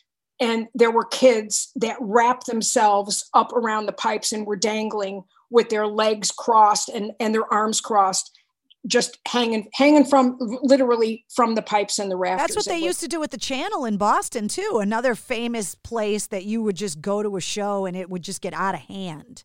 I saw James Brown at the Channel. Did you really? Yeah. Yeah. It was a tuna can. And I didn't see him. I was just engulfed by Heads and Shoulders, but I got my groove on, baby. Somebody thought it was a good idea to put a rock club on a pier over the harbor. Because there was a big parking lot. And you could go there and... Oh, I have a great story. I have a great story about the band X when I worked at Elektra. X, the seminal punk band from LA. Yeah. They sold the Channel out. And allegedly, the band told me that when they went to settle the show, that the house manager said, "Oh, you were 100 tickets shy of selling out," and you couldn't move in the room. So when they left the premises in their tour bus, they pulled their tour bus shitter right in front of the front door of the Channel and dumped out the contents of their latrine in front of, because they didn't get paid their bonus. So for anybody that doesn't know, when you settle a show at the end of the night, it's the tour manager's job, and that's where they sit down and figure out how many tickets got sold. The building gets a percentage of the merchandise that the artists sell inside the building. So it's where they do all the math, all the business. And back in the day, those bands and that tour manager would leave with an envelope full of money. Now, it's done all electronically now, but settling up the show was one of the most important jobs for the tour manager, because the bands needed that money to be able to keep the tour going. And that's where the money came from, to pay the roadies and to put gas in the bus and all of that stuff. And there are so many stories of famous fights of bands getting screwed out of money, or, it happened in Almost Famous, didn't it? And then they had to drive the bus through the gate, even in the movie. Yeah. Like, this is just a famous rock thing of the settling of the show at the end of the night. And obviously X breaks the cardinal rule of pooping on the bus, because you're not supposed to do that. Well, they did. So you get Guns N' Roses to the point where they're Guns N' Roses. Like they go from being this new band on Geffen to being Guns N' Roses as we know them now. So within 6 months, they sold 1 million units without any appreciable radio. And back then, if you didn't have radio, you didn't have a hit. So MTV was very instrumental in breaking Guns N' Roses to the point where American radio had to play them. And by summer of '88, they were out on the road with Aerosmith as their opening act. And I remember sitting with Slash and Duff in the catering area of Great Woods. And they were too big even to do any meet and greets back then. It was just, we called it off. It was just stupid because it was out of control. And it was mayhem. And so many people would want to go. You were just going to piss people off. And it was, security, and it was nutty. So we didn't do any meet and greets. And then it was Aerosmith's show. They were the headliner. At home? At home. And we were sitting in catering, and the modesty of those guys at that time was phenomenal. They were such sweet, modest guys. I adored them. They were so nice and so sweet. We were sitting in catering, and I was with Duff and Slash. And I said, this album is going to stand the test of time. And I said, it's going to be as relevant 30 years from now as it is now. And Slash had been putting a beverage up to his mouth. And when I said it's going to stand the test of time and be around 30 years from now, it just went in an arc out of his mouth. And he was like, cut the shit, Karen, cut the shit. Wow. I can't believe you just said that. That's really, I just can't believe that's going to happen. You were right. Yeah. And in fact, when my nephew was in college, and he was in college, I think in the early 90s. So this is, or late 90s, a decade, two decades after, 20 years after Appetite for Destruction comes out. My nephew's going to college. And I said, what album do you hear most of the time on your dorm floor? And he thought about it. And he was like, Appetite for Destruction. And I was like, da-da. It's amazing how you can look back at like Guns N' Roses opening for Aerosmith. And like, I remember seeing Soundgarden open up for Guns N' Roses. Like look back Use Your Illusion tour. Yeah. Like you look back at these bands that became so huge, but they had to come from somewhere. So just the concept of Guns N' Roses playing the Paradise and opening up for Aerosmith is just so crazy to think of now. Well, on that, I think it was a year later, there was a stadium tour with Aerosmith headliner, Guns N' Roses, and Deep Purple. And it was a stadium tour. And Aerosmith was flying around on a private jet because that's how they could stay clean and sober. They used the hub and the spoke theory of they wouldn't be on a bus and traveling from gig to gig. Their booking agent would cluster their gigs in a certain radius so that they could fly and come home every night. And they would fly to the gig the next day. So they were playing Giant Stadium in New Jersey, and they invited me to bring 7 people. They would have their jet fly us down from Logan Airport, the private plane area of Logan Airport, to Teterboro Airport in New Jersey. And it was a beautiful summer night. I think it was June of I'm getting my years mixed up, 88 or 89. And their pilot probably did something quite illegal.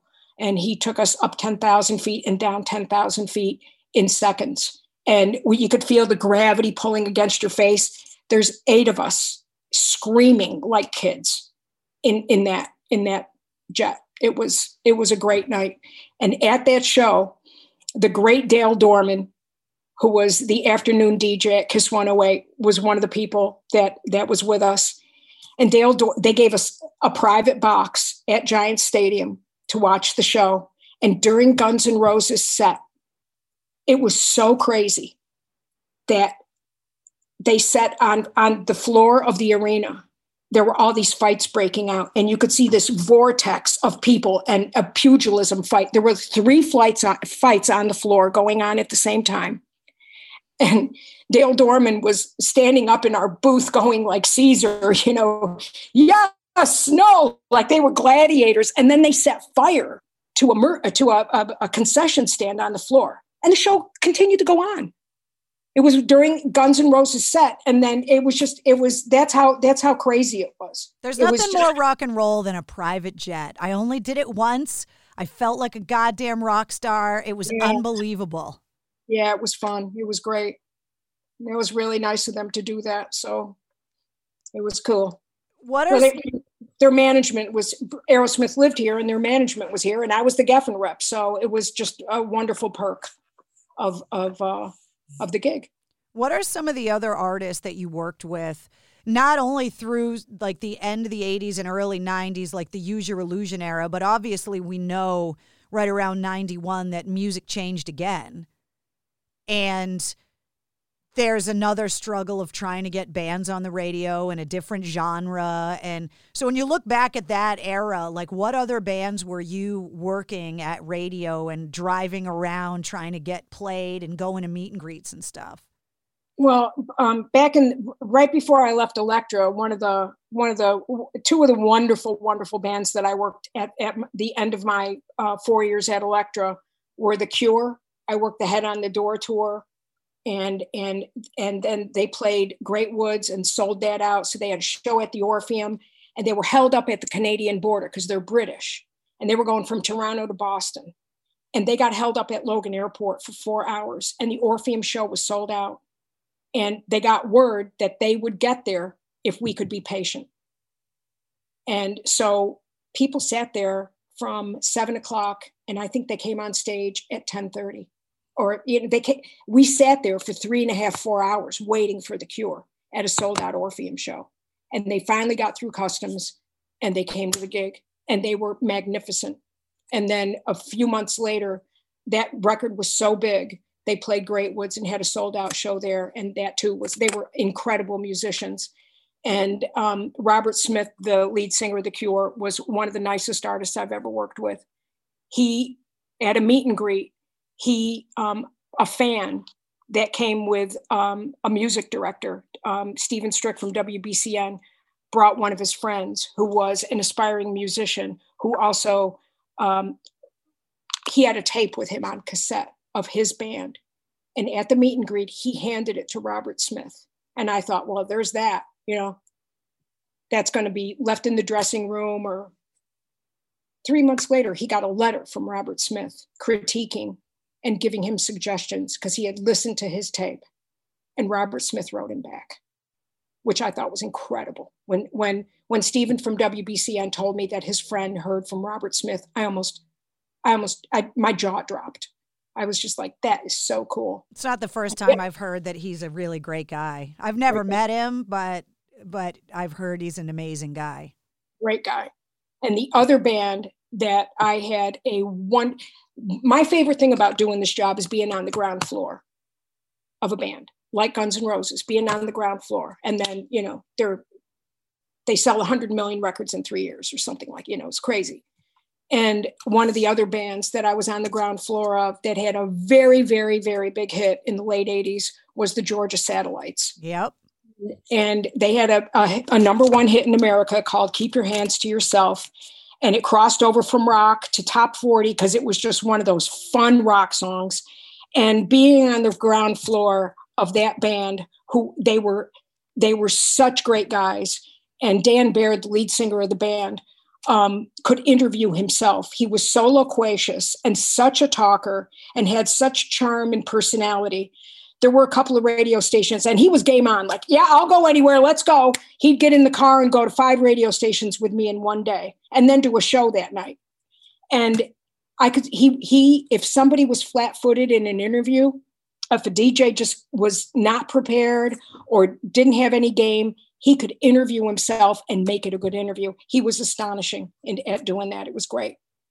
And then another band that I was on the ground floor of was the Black Crowes. That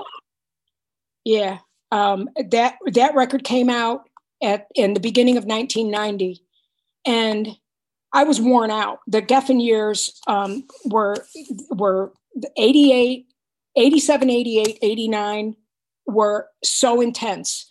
I was working Cher, Don Henley, Enya, Whitesnake, Aerosmith, Tesla, Guns N' Roses. It was exhausting. And I was like, oh man, I'm fucking tired. And I'm in my early 30s. It's like, geez, I'm tired. And I thought it's time to do something else in the business. And then I got an advance cassette of the Black Crowes' first album, Shake Your Money Maker. And I was like, oh, they like in The Sopranos, they pulled me back in. It's like that adrenaline shot from Pulp Fiction right into the heart with the needle. It's that record to me, because I graduated from high school in 1990. So the soundtrack of my college years is Shake Your Moneymaker, Southern Harmony and the Musical Companion, and Amorica. Like that era of my life is the soundtrack is the Black Crowes, period. End of story, full stop. Yeah, well, there was also the chronology of the Black Crowes in those first 3 albums. There was something else going on then, and it was grunge. And the Black Crowes came out in 90, and then Pearl Jam came out a little bit after that, and a little bit after that, by 91, 92, was Nirvana. And all of a sudden, there was a dividing line at rock. You're either the classic rock station, and the Black Crowes were blues-based. Therefore, they were the classic rock band. And then there's the alternative stations. And then Pearl Jam and Nirvana became alternative bands. And it was only because of that dividing line of 1991 that the Black Crowes did not get played on alternative radio. And I tried like hell.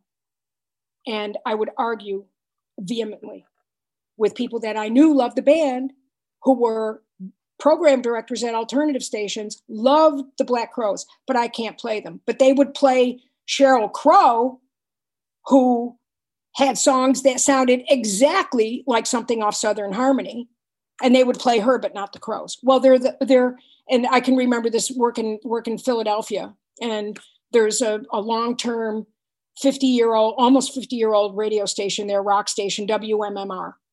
And it's always been what it is. One of the few in the country that's always been what it is. You know, WBCN came and went. WNEW came and went. You know, a lot of the great rock stations, WHFS in Washington, D.C. There's very few. CCC in Hartford, there's only a handful of those stations that are left. Yeah. There's WXRT in Chicago, thank God. But there's not many left that play everything, all rock. So the Black Crowes had the onus of coming out right before Pearl Jam and Nirvana, within the same time period, because I can remember having a conversation with Chris Robinson, the lead singer of the Black Crowes, when the Nirvana record came out, and we both said, this is fucking groundbreaking. This band is going to change everything. This is brilliant. And the grunge, the era of grunge, which was not really blues based, it usurped a lot of what. It was everything that the 80s couldn't be. It was stripped down. It was, the dirty clothes you've been wearing for 3 days, and now you're going to go on stage. And so if you were a band that had stage clothes, if you were a band that sang harmonies, if you were a band that did any of those things, it wasn't cool to the grunge movement, because grunge was supposed to be the antithesis of the polished 80s. And they were one of those bands like Tesla that got stuck in the middle. And they also musically, they weren't blues based. Right. It was darker, it was, they sang about, daddy chaining them up to the fucking radiator, and it was dark. And it was, I look at that whole period of time from like 92 to the early 2000s as being a kind of I remember somebody saying to me, like, Hoobastank was a rock band. I'm like, what? Are you kidding me? That's not rock. It's dirge, and I respect all those bands, but to me, it's not rock. For me, rock is more shake your fanny blues based, like, it's Hendrix, and it's stuff that's visceral and passionate, but not whining about daddy chaining you to the radiator. Well, this is the era that I started in rock radio, because I started at AAF as an intern in 91. And I remember in those early years, it was Extreme and the Damn Yankees and Warrant and Trickster and Firehouse and Bon Jovi. And I mean, the first rock. And then Creed. Well, that's... I remember calling up. I remember hearing Creed on AAF, and I was in the car, and I called up your production director, and I said, "What an amazing job you did on that parody you did of Pearl Jam." And he was like, "What are you talking about?" And I was like, "That song. What was the first Creed song? My Own Prison." And I thought it was a parody of Pearl Jam that your production director did, because he was a remarkable production person. And he was like, "No, Karen, it's a new band called Creed." I'm like, "Oh my God. Oh, this is what rock." It was depressing to me. That's what rock came to. And then, but for me, like I was obviously all in with the 80s. And then when grunge happened, I was on the side of the Alice in Chains and the Soundgarden, because it was more heavy metal to me, and I liked it because it was darker and heavier, and Pearl Jam too. But it took me a while to get into Nirvana. I didn't respect Pearl Jam until I went to see them, because they exploded so quickly. I thought this is hype, and then I went to see them, and I saw them at the Boston Garden before before it got ripped down and rebuilt. And I lost my mind. Yeah. And I didn't realize until I saw them live that they were blues based, because it was the rhythm section. I was so tuned in to their drummer and their bass player. And it was bitter cold out. It was in January of 91 or 2. And I came out of the Boston Garden, and it was like 10 below zero outside. I had icicles coming off my hair because I was soaking wet. It was, and then I saw them every time I could, because they were a great band. Did you? And you could dance to them. Were you at that outdoor free show that AAF did in Lowell with the Black Crowes? Oh yeah. That I believe. And the Polish American Beach Club in Gardner. Yeah.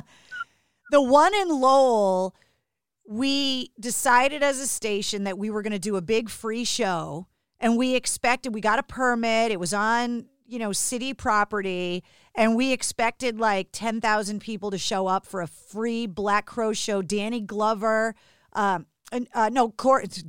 Corey Glover from Living Colour had gone out and done a solo record. He played, and it shut down the city of Lowell, and 40,000 people showed up to see the Black Crowes. That was kind of scary, actually. Yeah, it was. Yeah. And I just remember everybody going, because I think I had just started on the air, or I was on the street team back then, and it was like, what the fuck is going on? Free rock, man. Free rock. Yeah.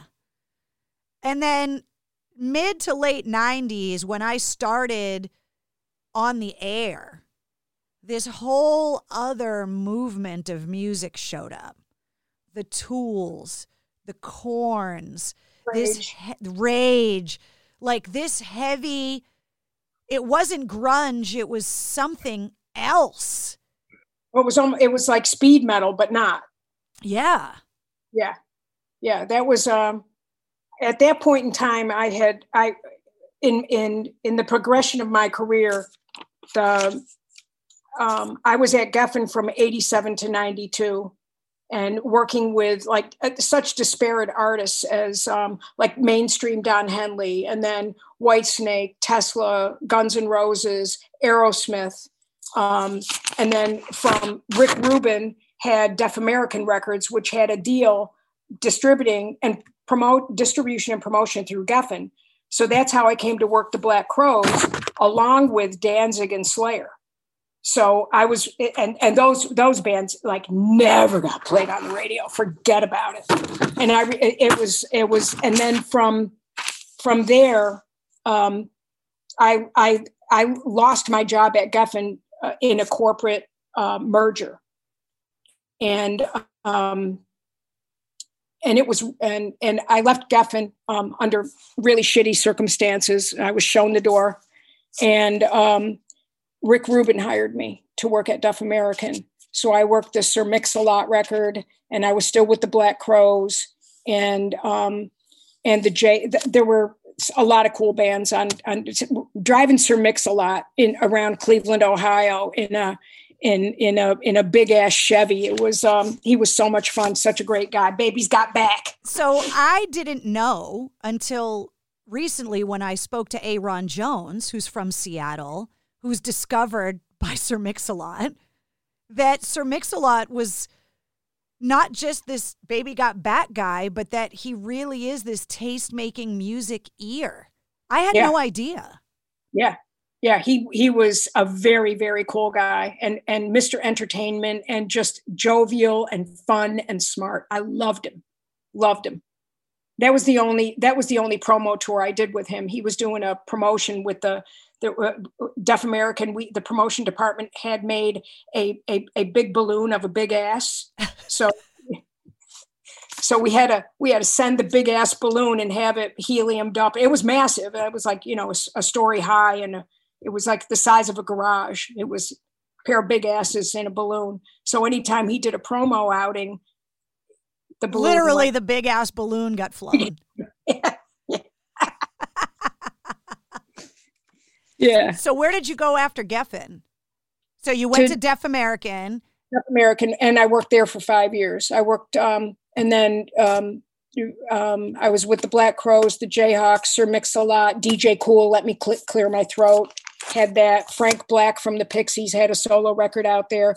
And then I think the most auspicious opportunity I had in my years at Deaf American was working Johnny Cash's American recordings. So I got to spend time with Johnny Cash and June Carter Cash. And that was a privilege and an honor, and what amazing people they were. I saw him at Carnegie Hall, did a gig. He did a small meet and greet with a couple of people at Carnegie Hall. And I was with him at a VH1 taping. And it was hosted by VH1, and it wasn't a behind the music, but it was a live show in a small theater at the Manhattan Center, right near Port Authority. And we were leaving the venue. He had done the show. The house cleared out. His tour manager comes up from outside, and the house manager says, "There's a lot of people out front. There's probably 1,000 people out front. You can't go out front." So we had Johnny and June's car, circle back to the back side of the building. And the Manhattan Center is so huge that there's a huge performance theater, 2-story theater with a balcony and a GA. It's a huge place. So we had to get in a freight elevator and go up 9 stories and cross the block from 34th to 35th Street and cross the building and then go down again, down the freight elevator to the backstage door where Johnny's car was waiting, and there was no crowd there. And I get in the elevator with them. So it's me, the tour manager, Johnny and June, and there's the freight elevator operator. And Johnny Cash was so exceedingly polite. He asked the gentleman his name, and the gentleman said, "Well, sir, my name is Walter." And he looked at me and said, "Karen and Walter, will you join June and I in song?" And we're going up 9 floors, and they started singing, "Will the Circle Be Unbroken?" And we joined in with them. Yeah.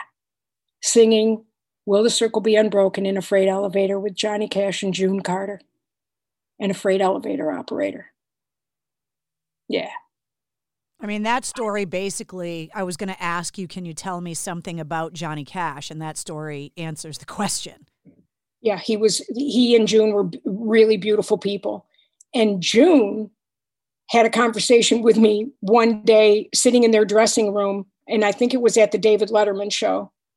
I escorted them to the David Letterman show, and I didn't have anything to do, but I was their label rep, and he was promoting American Recordings, so I just escorted him there. And I met them at the stage door. We went in, and June starts talking to me about the A&R person that discovered them at Geffen. And it was a woman, and she had just signed a scouting deal, and she and June became friends. The woman who found Guns N' Roses at clubs in LA, 25 years later, is working with June Carter Cash. How great is that? So she was such an interesting woman and so kind and a storyteller. And once they were doing a gig in Philadelphia, and he had done an interview, which he didn't do many. He did an interview, and I went to the gig, and I'd gone to the Reading Terminal Market, to the Amish market in Philadelphia, downtown Philly, and I got them a gift basket of Amish chocolate covered pretzels. And I took them back to their dressing room. You think I would have handed them $1 million. The gratitude was just like, oh my God, we love these. Thank you so much, Karen. That was so thoughtful of you.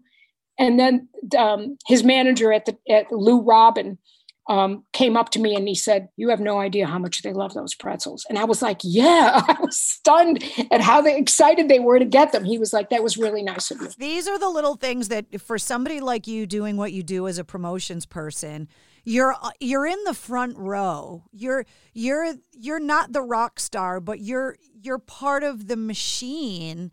And these are the little pieces of information for your artist that you have to know. This is part of your job, to know that Johnny and June Carter Cash that they like chocolate covered Amish pretzels.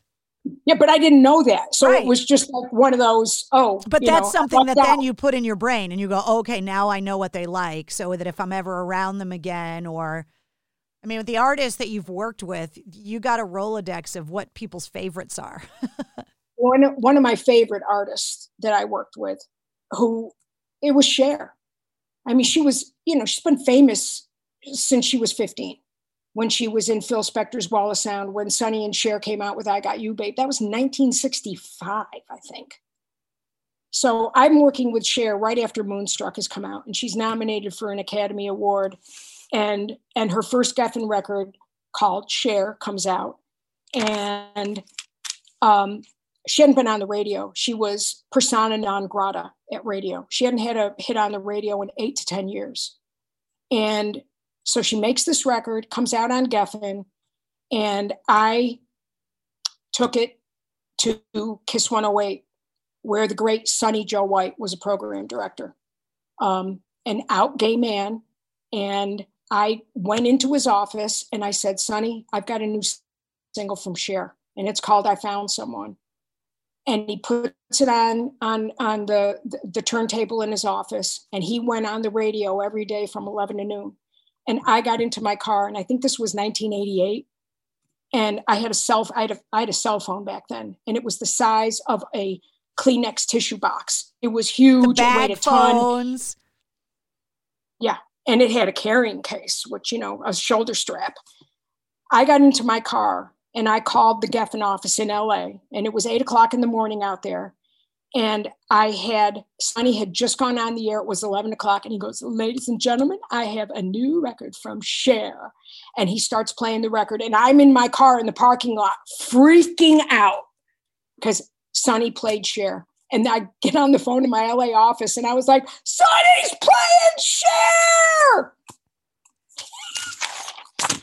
And I got the first ad in the country on Cher. And Sonny Joe White was also, and this will be disputed, but I know for a fact that Sonny broke the song by Enya, Sail Away, otherwise titled Orinoco Flow, which is used in so many commercials to this day.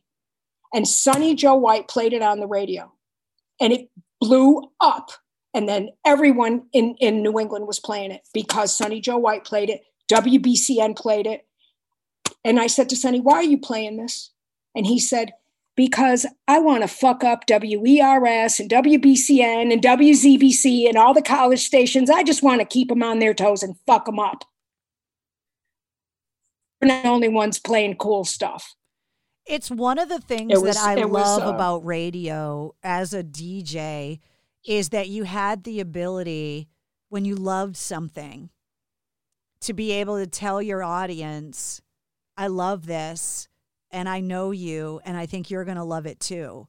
And I, over my career, was able to do that a few times as well. And I just think that it's such a special thing. And what makes radio so amazing is that ability to just go, you know what? Fuck it. I like this. I want you to hear it. I think you're going to love it. And it changes the trajectory of an artist. Just that one radio station breaking an artist turns them from an artist nobody had heard of to who they become. It's an amazing thing to be able to do. And only radio has the ability to do that as regularly. I mean, MTV could do it generationally, but radio was able to do it all the time. Well, U2 broke out of Boston because of Carter Allen. Yeah. I mean, I was working record retail in Harvard Square when the first U2 record came out. And they came here from Ireland and they slept on the floor of my friend Anne Marie. And my friend Anne Marie Foley was another rock chick. She worked at Strawberries. I worked at Music City. We saw each other at shows all the time. And we all loved you. We all loved the Boy album. Then they come and play here. They're playing The Rat. They played The Paradise. They slept on Anne Marie's floor. She made them lasagna.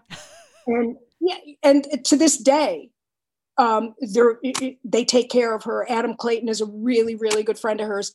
And that's from the early 70s. But Carter Allen was very instrumental in breaking that band because they broke out of Boston. And it was because of radio and retail here that we embraced them. They blew up. So you're absolutely right. And the only radio that's breaking any bands now really is Top 40. And I'm out of the game now for a couple of years, but even when I was still in the game, radio is so fractured and so narrowly formatted that I don't know. I've never liked pop. Well, what's funny about pop radio now is that TikTok is breaking songs and forcing radios to play songs that are getting big on TikTok. Good. To the point where their labels are now cutting promotional deals with TikTok to get their songs exposed on the app because that's what's breaking them now. And it seems that rock, because the stations are going away, unfortunately, like my beloved WAAF, that rock is now, to a certain extent, kind of going back underground and becoming dangerous the way that it was. Yeah, like that's where it's headed, because those big giant companies, for the most part, there's still a ton of great rock stations out there, and there are companies that really value it, but it is not. They don't have big audience, which is why corporate radio is abandoning them. Right. They have niche audiences, and they're not in the demos that the advertisers want. So that's the reason why, WBCN went away and AAF went away and BRU in Providence went away.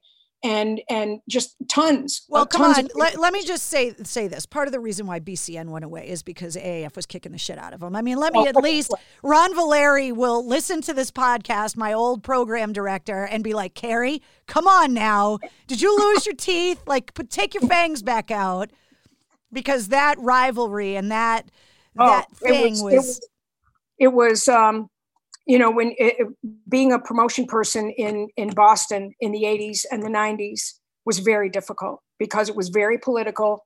It was not only political among the radio stations, because you had the alternative station with a very small signal, WFNX, which was the first station to play Nirvana in the country. And then you had the rivalry of the two 50,000 watt rock stations, WAAF and WBCN. And and then there was the retail competition. You had Tower, Virgin, and Newberry Comics here, and they all wanted the in-stores. So it was vicious. It was a very difficult period of time to do things promotionally without, back to the story I told you about having Slash in the car and not going to AAF. I remember having to call the music director, Rick McKenzie at the time, and saying, I'm not going to make it. I said, he can't do it. He wants to, but he can't. And a Geffen record was not added officially at WAF for 1 year. I was punished for not bringing Slash to the radio station. It's one of those. I made it up to him in 91. It's one of those things that, because I was on the receiving end of those calls, right? That when you're the music director and you set up promotions and build graphics and you're on the air promoting something, and then all of a sudden you have to go on the air and say, Slash isn't coming. And the audience is like, what the fuck? The worst. It's the worst. And I understand from the artist perspective how these things can make the rest of their lives difficult. It's just a domino effect of, especially with the stations that go out in front that are trying to help break this band. And then you're just like, ah. I've got a feather to put in WAAF's cap. WAAF was responsible for the song that Tesla covered live acoustically on the radio that hadn't been recorded yet. And they were trying to think of something to do when they came and performed on AAF. And they just pulled the 5-man electrical band song Signs out of their pocket and played it acoustically on the radio on AAF that day. And then that day, the Black Crowes, that was the summer of 90, and the Black Crowes were opening up for Aerosmith at Great Woods. So I drove Tesla down to Great Woods and had Tesla, Aerosmith, and the Black Crowes all at Great Woods together. And I have a Polaroid shot of all 3 bands together backstage. But that song blew up so much because AF recorded it. And then I was getting calls from Providence, from Hartford, from GIR in Manchester, New Hampshire, from WAQY in Springfield, Mass. There's the daisy chain effect. AF had something that no one else had. And everybody was asking me for it. And I was like, it's not our property. It's AAF's property. The band has never recorded it. They performed it live on the radio acoustically. So we called up Q Prime Management, their management company, and said, why don't you record a live album real fast? Because you're printing money here. You can print money. And then that song became a massive hit. Well, it turned into the 5-man acoustical jam album. Well, that was the record a live album and capitalize on this so that you can distribute it. And was one of the records that showed entities like MTV that the Unplugged thing was a viable outlet. And so you can draw that line from that Tesla performance to the 5-man acoustical jam to MTV Unplugged pretty easily. Yep. That was because I said, hey, there's money to be made here. Yeah. That's the magic words. There's money to be made here. We did the same thing with Shinedown Simple Man years later, that it just took off and became this thing that turned into something else. It was like a Frankenstein monster. You can take all the parts, but until the lightning strikes, it doesn't come alive. And then when it does, it's like, holy shit. One of the things in your life is that you're one of those people that always ends up in these places, like the freight elevator with Johnny Cash and June Carter Cash. What are some of the other experiences that you remember stopping and thinking for a split second, how the hell did I get here?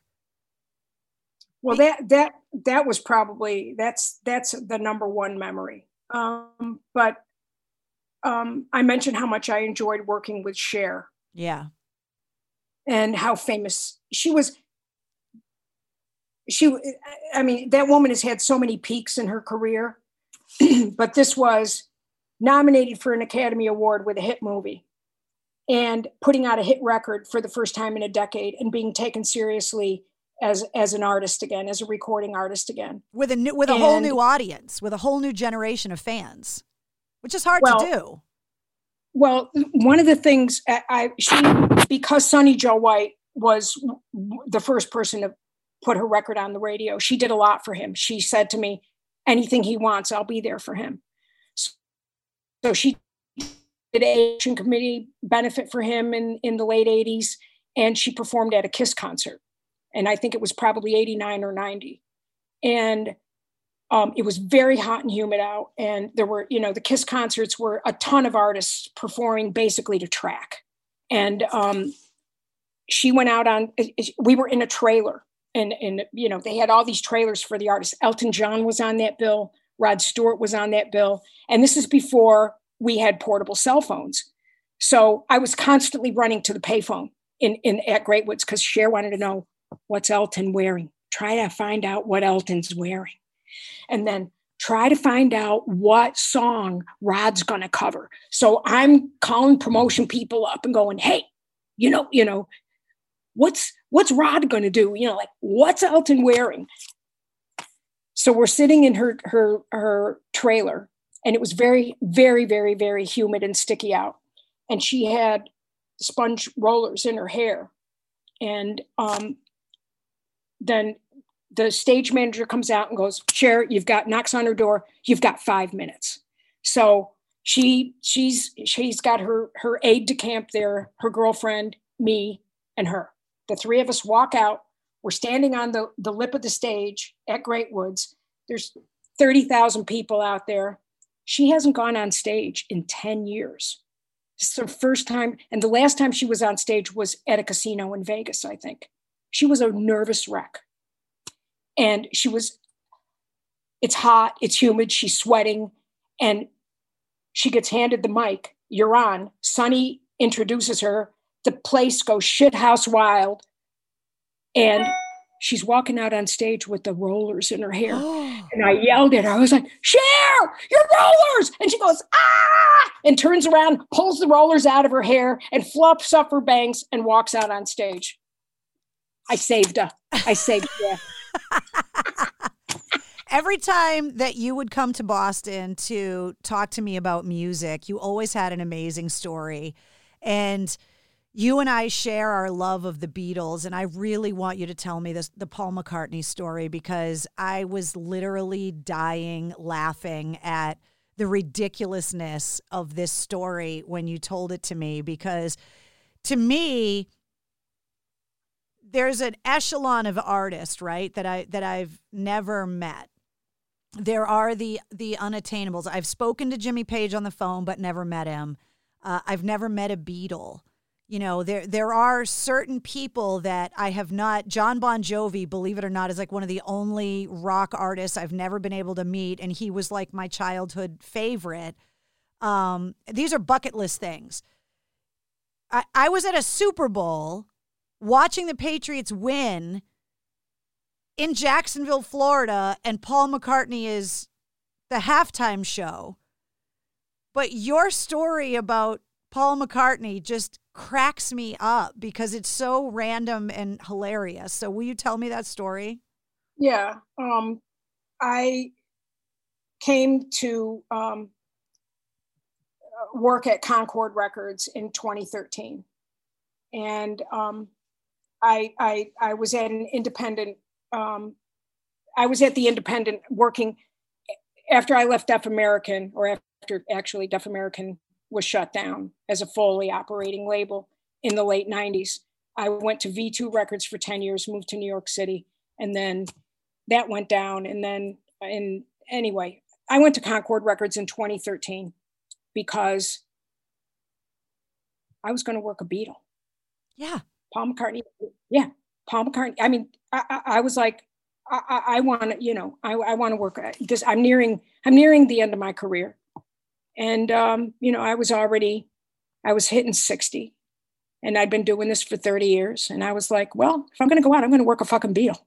So I accepted the job at Concord, and Paul McCartney was doing promotion in New York City. And my first week on the job, I was taking Paul McCartney to, well, I didn't take him. He had his own driver and a bodyguard and his publicist and me and my boss, the head of promotion. So we were with him at Sirius Satellite Radio, where he was on the Howard Stern show for a couple of hours. And then we had to cross town and go 6 blocks. And we had to meet him at the National Public Radio building, where they were housed right near Bryant Park. So we were standing, my boss and I were standing in the loading bay the NPR building where the garbage trucks backed in and dumped all the containers of garbage. And that's where they had Paul McCartney's car. They wanted him to pull into the garbage bay. So I'm standing out on Everybody 43rd thinks Street. it's so glamorous, but those backstage doors are always where the dumpsters are. Yeah. So, well, yeah, we were in the garbage bay. So I'm looking for, I know what McCartney was in like a Ford Explorer, something, wasn't glam, wasn't an Escalade. It was just a Ford Explorer or something. And I could see them coming down 43rd Street. They were traveling west on an east to westbound street, 43rd Street. So I'm out in the street and I could see the car coming down the block. And all of a sudden, surrounding the car are all these kids on small bikes, but like banana seat bikes, a swarm of them surrounding his car. And they were looking for signatures that they could sell on eBay. And they were really aggressive. So I'm out on the street and I see his driver and I see this swarm, like 20 to 30 bicycles surrounding his car. And the car pulls into the bay. And then there were two maintenance guys that are pulling the chains and bringing the loading dock doors down. And these kids were on their side trying to get underneath the doors coming down. I swear to God, it was frightening. So we're secure. The kids didn't make it in, but you could hear him, Paul, give one up for the hood. Give one up for the hood. And he stopped signing stuff because of how much money his signature went for on a lot of artists did because they couldn't control, like Tool was like that, unless you would put the name and then the date to try and keep this stuff from getting sold on eBay. Right. So he just stopped doing it more or less. And so we had him, NPR let us use their studio and bring other radio companies in to interview him. So he would sit for Cumulus Radio, which would air to there. He would have, iHeart people. So we were at Sirius with Stern and then NPR, Cumulus, a couple other outlets. He sat in one studio. Well, he was hungry. And his guy came up to me and said, Karen, Paul would like a bagel. And then he gave me a list of the accoutrement that Paul wanted on his bagel. And it included Marmite. And it was September or early October, and it was really warm outside. And I was so flustered. I was running instead. I couldn't get a cab. What is Marmite? Just for clarification. It's compounded yeast that Brits and Aussies call it Vegemite. Aussies call it Vegemite. Brits call it Marmite. But it's compounded yeast that they used during rations after World War II, when he was a kid growing up in a ration country that had no butter. So they put it on toast instead of butter because it was rationed and they couldn't get it. And it's disgusting. But certain people. It's an acquired taste. Well, I think I worked with Jimmy Page too on the Outrider album, and I think he had Marmite on his rider for Backstage. I mean, certain people just love it, especially British men of a certain generation because they grew up on it. Right. So I was like, where the fuck am I going to get Marmite? And I'm out on the street trying to get a cab, couldn't get a cab. I'm running. I got him the best bagels in New York City, and I'm trying to find Marmite. And then it hit me that a new supermarket with a British section opened up, and I finally got a taxi, asked the taxi to wait, run in and get the Marmite. My boss is calling me going, where the fuck are you? He's dying. He's got a break. He wants his bagel. And I was like, I'm on my way back. I'm coming. I got it. So I come back in. I'm sweating. And I hand his aide, who'd been with him for 30 years, I hand him the bagel and the Marmite and all the stuff that he wanted. And, it wasn't much. It was, he wanted margarine instead of butter and the Marmite. And I got Paul McCartney a bagel with Marmite. That's what I did. It's the most random thing. I left him alone. He was in the kitchen, and all these people from NPR he's sitting at a bar, really tiny kitchen in like the 20th floor of this office building in Midtown Manhattan. And it was so funny. I just backed off You know, I didn't say anything to him, handed this guy the bag, said, I'm sorry it took me so long, I'm sweating. And all these people are walking into the kitchen and they see Paul McCartney sitting there and they're like, just eating a bagel. It's the most random thing on like a Tuesday and they're going morning. into the fridge to get their Tupperware container of lunch out, and there's Paul McCartney sitting right next to the refrigerator eating a bagel. And then he finished his bagel and had his cup of tea, and he's walking back into the studio, and he leans into me and goes, that was a great New York bagel. Nothing like it. I was like, it's one of those just random, ridiculous things.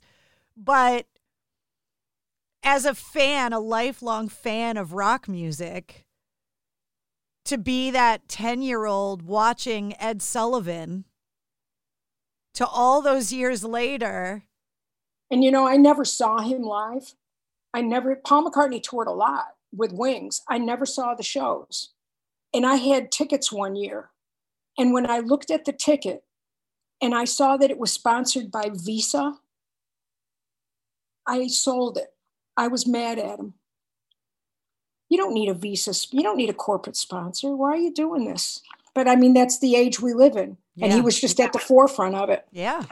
So I got an opportunity the next day. When the album came out, he performed at the Frank Sinatra School for the Performing Arts in Queens. And it's a school that was built by Tony Bennett. And Tony Bennett put Frank Sinatra's name on it. And Paul McCartney and his band performed in the high school auditorium, and all the high school students at this Performing Arts High School in Queens were sitting in the front, and so there might have been at the most 1,000 people in the whole house, and the invited guests of McCartney and some contest winners were sitting up in the balcony, but all the kids, the high school kids, were in the front, and I lost my mind. When that band did 8 days a week, I just about plots. I had tears streaming down my face. I thought my head was going to explode. I felt like I was 10 years old watching Ed Sullivan again. When he toured in Boston and played at Fenway, I did everything I could to get my mom tickets because I was like, you know what? She needs to see a Beatle. She never got to see them. And this was as close as she was going to get. And it's one of those things where it's like you have to. I remember being at that Super Bowl in Jacksonville going, I'm watching a Beatle right now. Did you get your mother tickets? Yeah. Oh, great. Yeah. Great. She loved it.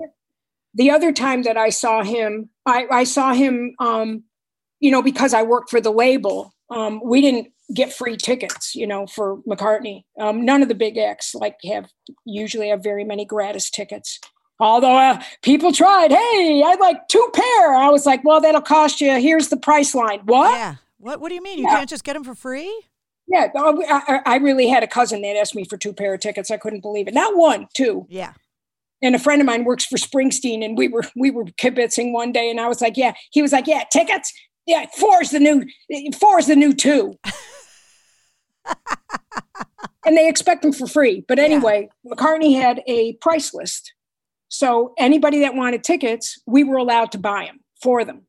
And there was a whole process. He had a whole company devoted to ticket buys. So I saw him on the first tour, not the first tour, but the second leg of that tour for the album that came out in 2013 on Concord. I saw him in Albany. And it was one of the best shows I've ever seen in my life. He had a 50-song set list, I think 48 songs. How do you write a 40? I've seen bands with 90-minute, 75-minute shows agonizing over their set list. And Paul McCartney played for 3 to 4 hours. He's in his 70s, and he performs 48 songs with one of the best bands I've ever heard on the planet. It blew my mind. Yeah. And the quality of that production in a 13,000 seat, 15,000 seat arena, the light show was genius. The projections of the Beatles and footage of him with George Harrison and Ringo and John Lennon, it was beautiful. Well, if you're going to be Paul McCartney, you're not going to. One of the happiest shows I've ever been to in my life. Everybody was happy. Everybody felt privileged, and it was joy. It was just pure joy seeing him there. And I had another opportunity to see him at Irving Plaza in New York on Valentine's Day in 2014 or 2015, I think. And Irving Plaza is a Polish dance hall in the Village in New York, and it's 1,100 seats. There's a U-shaped balcony and then a GA floor. And it was astonishing to see that band in that small room. It's crazy. Just like, so in that period of time, after I got him the Bagel with Marmite, I had 3 great opportunities to see him live, which I'd never done before in my life. So it was peak. It was a peak experience. Can I ask you before I let you go, because you worked in the record business and you've alluded to it a few times about the broadband change, going from physical record sales to the illegal downloading to the streaming world. You worked through it all, and the industry is still kind of reeling, trying to figure out, and the artists are trying to figure out how to control the damage of the streaming, how to get paid, because the business model changes. Back in the day, and I used to be on the air siding with Lars when the Napster thing hit, and people gave me shit. And I was like, look, these bands and these tours got to get paid for somehow. So if you don't want to pay for your records, you're going to pay more money for concert shirts, and you're going to pay more money for concert tickets, because the money's got to come, because I was a roadie, so I know how much this stuff costs. So having gone through that digital revolution of the music business, do you think that streaming and all of the new technology is ever going to get to the point where the artists are properly compensated for their streams, because they're not being properly compensated right now? I'm not going to hazard a guess. I doubt it. They're never going to, there's not going to be as much money in the game as there was in the 80s and the early 90s. And digital access is so easy. I can remember back in the late 90s, early 2000s, and my nieces and nephews were all in college, and they were all downloading stuff, and I was like, you're stealing intellectual property. And they were like, yeah, but we can. We know it's immoral, and we know it's not right, but we can, therefore we will. Yeah, we're not going to get in trouble. We're not going to get arrested. Yeah. And we love the music. Artists are they're especially developing artists. Like the couple of artists that I've talked to this year, I said, you've got to crack social media, because you're not going to get played on the radio, and you don't have the kind of music that's radio friendly. And I've even told established artists to walk away from radio because it's really expensive, and they don't have the money. And it's like, to launch a record at country radio or pop, it costs hundreds of thousands of dollars. And if you don't happen these days through social media or YouTube, your chances of success, even if you're a touring artist. And look at what this last year has done. Stop touring altogether. So it's, I don't know, Carrie, it's always been, record companies, and you don't need a record company. It helps to have one, because there's a lot of influence with record companies of the media that they can reach that you can't on your own. So you've got to have lightning in a bottle, or you need a machine. You need a village of people helping you out and promoting you. And it used to be it was so much easier in the 80s and the early 90s. And then once the digital revolution hit, I have a vivid memory of an intern from NYU coming into my office in New York and showing me Napster. And it was taking 20 minutes to download a 3-minute song or more, because we had T1 lines, which were the big thing, but we didn't have broadband yet. Back in 98, 99. And he was like, yeah, and I want to work for a record company. And I was like, well, buddy, you keep downloading shit for free. How do you think record companies make their money? And I said, you want a job in an industry that you're taking down by virtue of nabbing shit off the internet for free that you used to have to pay for. So you're good luck getting a job in the record industry. And at the time, in the late 80s and the late 90s and early 2000s, people were losing their jobs by the hundreds in the record industry. Anyone in sales and distribution, where there used to be regional offices, regional distribution centers. We had one in Boston, New York, Philadelphia. I'm just talking all of them. All of the major labels had warehouses in Boston, or if they didn't have a warehouse and a marketing, sales, promotion office, they had a marketing and sales and promotion office. And then they started centralizing distribution. And then physical product went away altogether. So by the late 90s, when you still had a warehouse that was fully stocked with cassettes and CDs, believe it or not, cassettes were still around, and vinyl. Vinyl's seen a heyday again because people like the quality of vinyl. So there are, a couple of friends of mine have kids in high school, and they're saying, my kid is really into vinyl, really into the sound quality. They just love it. So there's getting a cool record player. It's everything that we loved about it, that the record player was part of the furniture, that you showed it off, that it was something your friends did. You traded albums and it was a whole thing. I never traded albums. Yeah. No way. They'll come back scratched and dirty. Forget about it. Yeah, exactly. Or never come back at all. That's how you knew if the friend was good or not. If you got your record back in the same condition that you loaned it in. I wasn't going to put that test to our friendship. But the fact that it's back now is really cool. I love that records are that these albums are back now. Yeah, I think it was in the late 90s. It might have been for the AAF Lowell show. I was walking down Newbury Street with a few of the Black Crows, I think with Chris and Steve Gorman, the drummer. And we saw a kid with a 12 by 12 bag under his arm. And we got real excited. Oh my God, there's a kid buying vinyl. And I ran up to the kid and I was like, what's in your bag? And it was a calendar. Yeah, I was going to say it's probably a calendar because it's the same size. I was hoping it was a vinyl album. He was like, what? Because back, yeah. So it's great that it's back. That vinyl's back. Can you believe that the Robinson brothers kissed and made up and were supposed to go back on the road this year? I mean, you spent all that time with them. Like, it's amazing that. Spent 20 years with them. Don't believe it. That you don't think the tour is going to happen? They need to make money. It'll happen. They need to make money. So I'd be very surprised if the brothers were really, truly getting along. But maybe they are. Good luck to them. It shows you that it's just, the idea of being in a band with your brothers.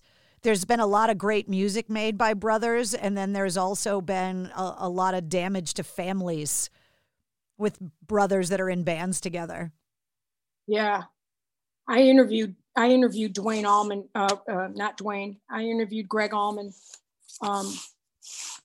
for a box set of a career retrospective that came out on Concord. And it was very difficult to talk to him. And he was very shy. And he couldn't talk about his brother. So that's kind of what they wanted me to get. Here's a list of things that we want you to talk to him about for the interview section of the deluxe box set. And it was something that, it's 40 years later, he still couldn't talk about it or wouldn't. Yeah. It's painful. Yep. Well, Alex Van Halen's going through that right now with the loss of his brother. It's like, that's a partnership with brothers that did really well, even though there are legendary stories of them getting drunk and beating each other up. Nancy Wilson talked about one of those in a recent interview. Like, but then when your musical partner is also your family member. Well, the Kinks were the Davies brothers. They were known as brawlers too. Yeah. And then Oasis. They were brawlers. Yep. Even the Jonas Brothers had drama. And are back together now and figured it all out. And those guys were like sweet as apple pie, you know? It's just, I guess it's hard when I wouldn't know because I don't have any musical talent. Thankfully, my sister and I have never been in a band. Me either. I was in a band at one point in time, though. I played drums in a band. We had no gigs, but we did play out in the woods in New Hampshire. And I played drums, and I wore a Red Sox batting helmet in case our friends wanted to throw some shit at us. I was protected. And our name was Tits and Corn. And this was before KORN. The name of your band was Tits and Corn? Yeah. We had 2 guys and 2 girls. I was the drummer, female front person, guitar and bass. And we played in the woods in New Hampshire and got eaten alive by mosquitoes for our friends as we got fucked up in the woods in New Hampshire, just north of Keene. Oh, we had power, though. No running water, but we had power. So we brought the amps and the drums. And you need the power to rock. I want to get you a shirt that says Tits and Corn made. Oh, man. That certainly endeared me to a few bands when they were like, have you ever been in a band? I was like, yeah, what was your name? And I remember telling Jack White, and he and Meg just fell on the floor laughing at me. What the fuck? Are you crazy? Speaking of being on the forefront of the resurgence of vinyl, I mean, that's the guy driving the bus, Jack White. Yeah, he's a very interesting, vivid person. He's got a lot going on. His brain is so fertile. And you could see it. You could see him thinking and his ability to articulate and his ideas. And he's that was a peak in my career, working Seven Nation Army and working with them. And their shows were on fire. And you know, I was with them when they were in a van, and then Seven Nation Army became an arena band. Can you believe that's a sports anthem now in sporting arenas at games? All over the world. And I knew it.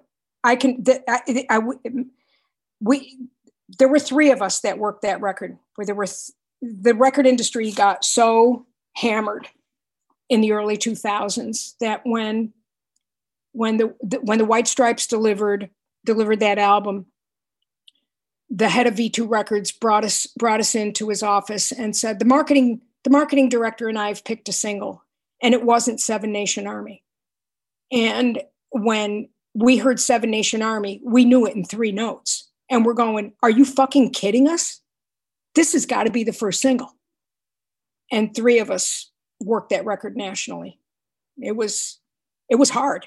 Like all great things, like Guns N' Roses, working Seven Nation Army was not easy. And I'll tell you what the turning point was for that record, when other bands started to cover it. And there was a Lollapalooza tour. And what was Chris Cornell's band's name in the early 2000s? Audioslave? Audioslave covered it. And I was sitting with a developing act that was playing the second stage, a great band from Philly by the name of Burning Brides. That was a trio on V2. And I was sitting backstage with them at the second stage. And I hear dun, dun, dun, dun, dun, dun, dun. You didn't just hear that bass line. You heard Tim Comerford playing that bass line from Audioslave. I mean, it's basically Rage Against the Machine with Chris Cornell. That rhythm section from Rage Against the Machine and Audioslave is redonkulous. I mean, I had program directors at the time say to me, I don't play records that don't have a bass. And the only thing good about that drummer is her rack, which set my hair on fire. And I was, get my brass knuckles out. I will kill you, motherfucker. I will cut you in the face. Walter, get the pipe.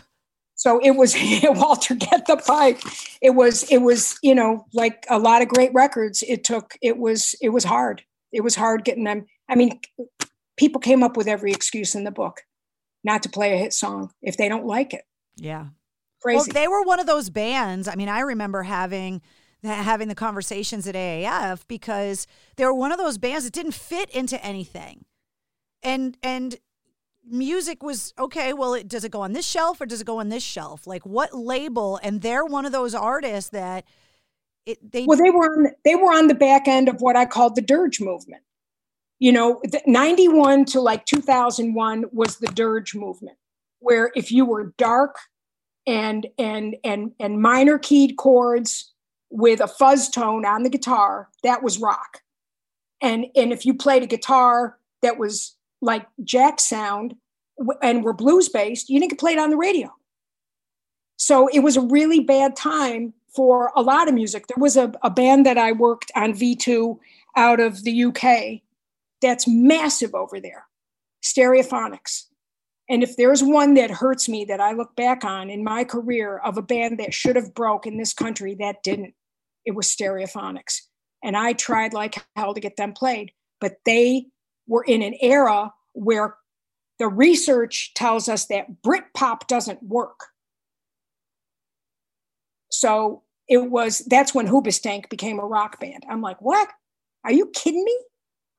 This is a rock trio in the tradition of Zeppelin and The Who and Hendrix. And you're saying no because they're pop? They're not pop, they're a rock band. Anyway, and they wrote lyrical melodies. So it was that was a real hard. Not only was the business going down, but I thought radio was in a tough spot by being so limited, especially rock radio, and being limited in what it was exposing the audience to. Well, that was also in the era of rock that, when I talked to Jonathan McHugh, like Rob Zombie in that film, Long Live Rock, talked about the sausage fest that rock became. That it became in the late 90s, early 2000s, because I was on the air at AAF in that new metal era, and I love all that music. Right. I love the Slipknots, the Korns, the Seven Dust, the Deftones. Like, I love all of it. But it was a really hard era for melodic rock. Yes. And it really fragmented a lot of what was going on, because if you played Slipknot on the radio like we did, it was hard to play something that was more alt-leaning. And it was hard to play the White Stripes. Yes, and we did it.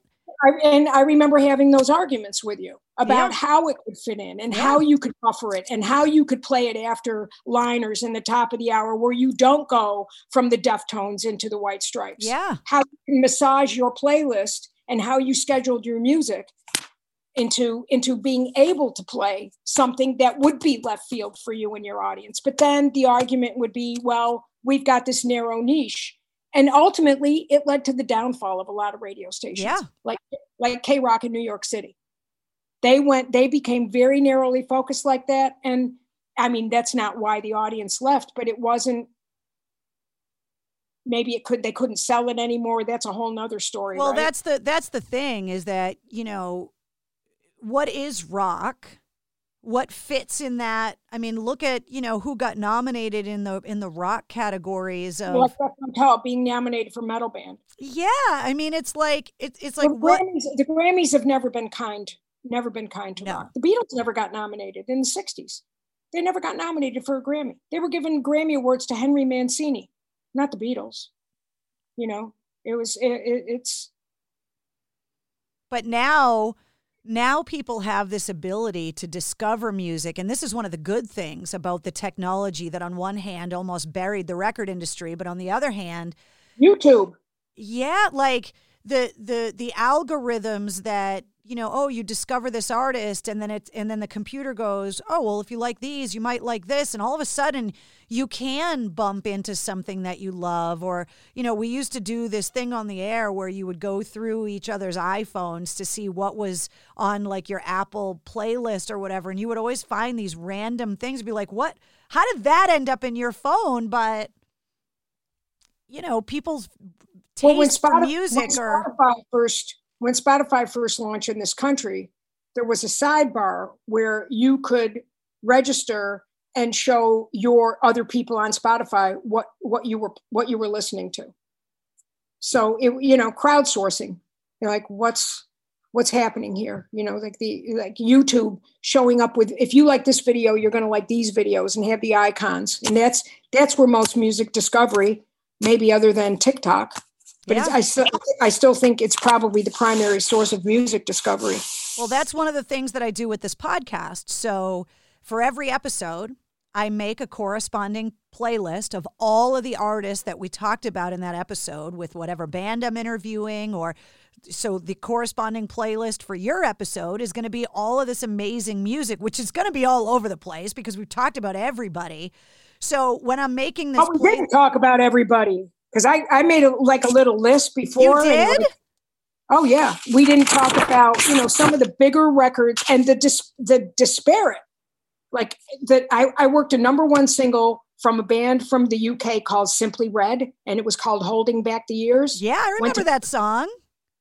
I took them on their first promo tour of the United States, as well as Kylie Minogue, who had a #1 record in 1989 in this country when she was massive in Australia and the UK in a soap opera called Neighbours. Yep.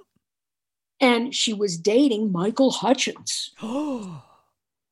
Yeah.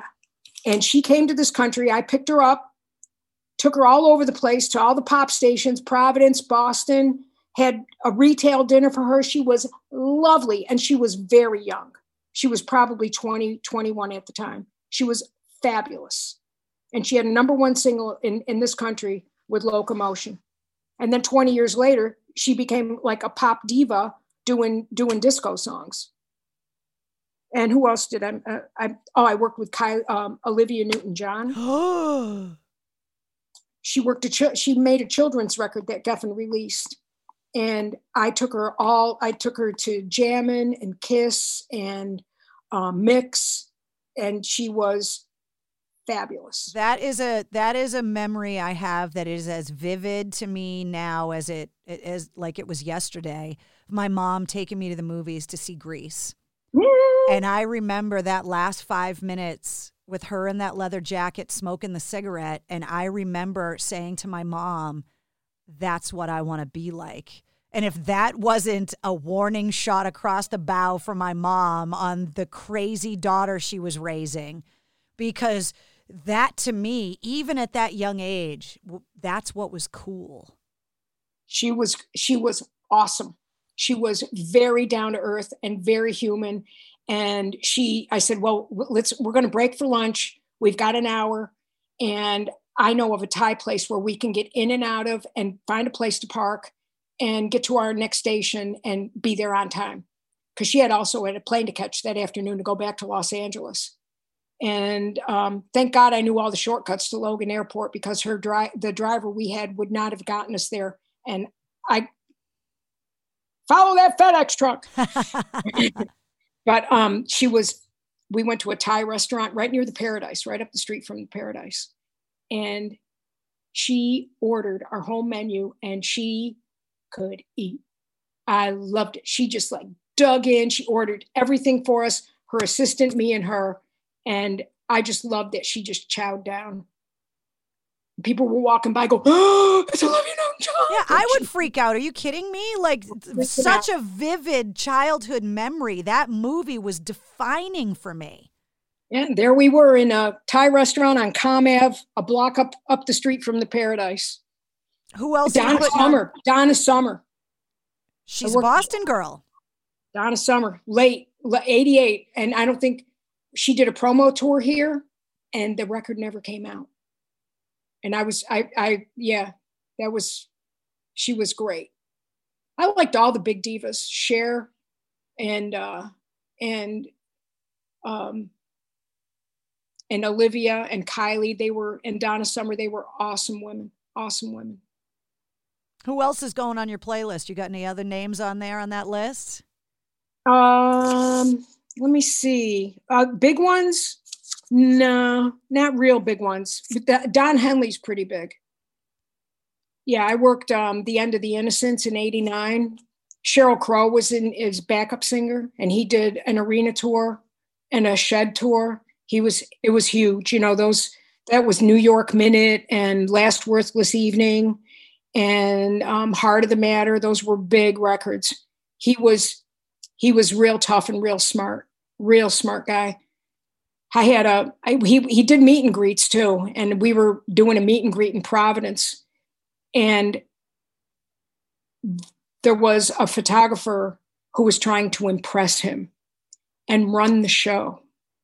And he said to her in front of everybody, Karen's running this show. Take direction from Karen. Yeah. And in your head, you're like, yeah, bitches. Well, she was trying to impress him, by being saucy. You just lean over and be like, don't make me get Walter in the pipe. That's, Johnny Cash. Oh, you know who else I worked with? Who had the biggest selling comedy record of all time? Oh my God. Other than Steve Martin. Andrew Dice Clay. He sold out the Worcester Centrum and the Boston Garden and the Providence Civic Center. I remember.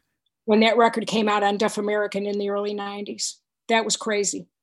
He did a book signing. He did an in-store at Tower Records in Boston. And Howard Stern's book had just come out talking about him. And he was furious that people weren't buying his comedy album, but buying Stern's book for him to sign. He was like, don't let them, I'm not gonna. Oh, another one that was auspicious was interesting. Rick Rubin signed such left field acts sometimes. And one of them was the Jim Rose Circus Sideshow.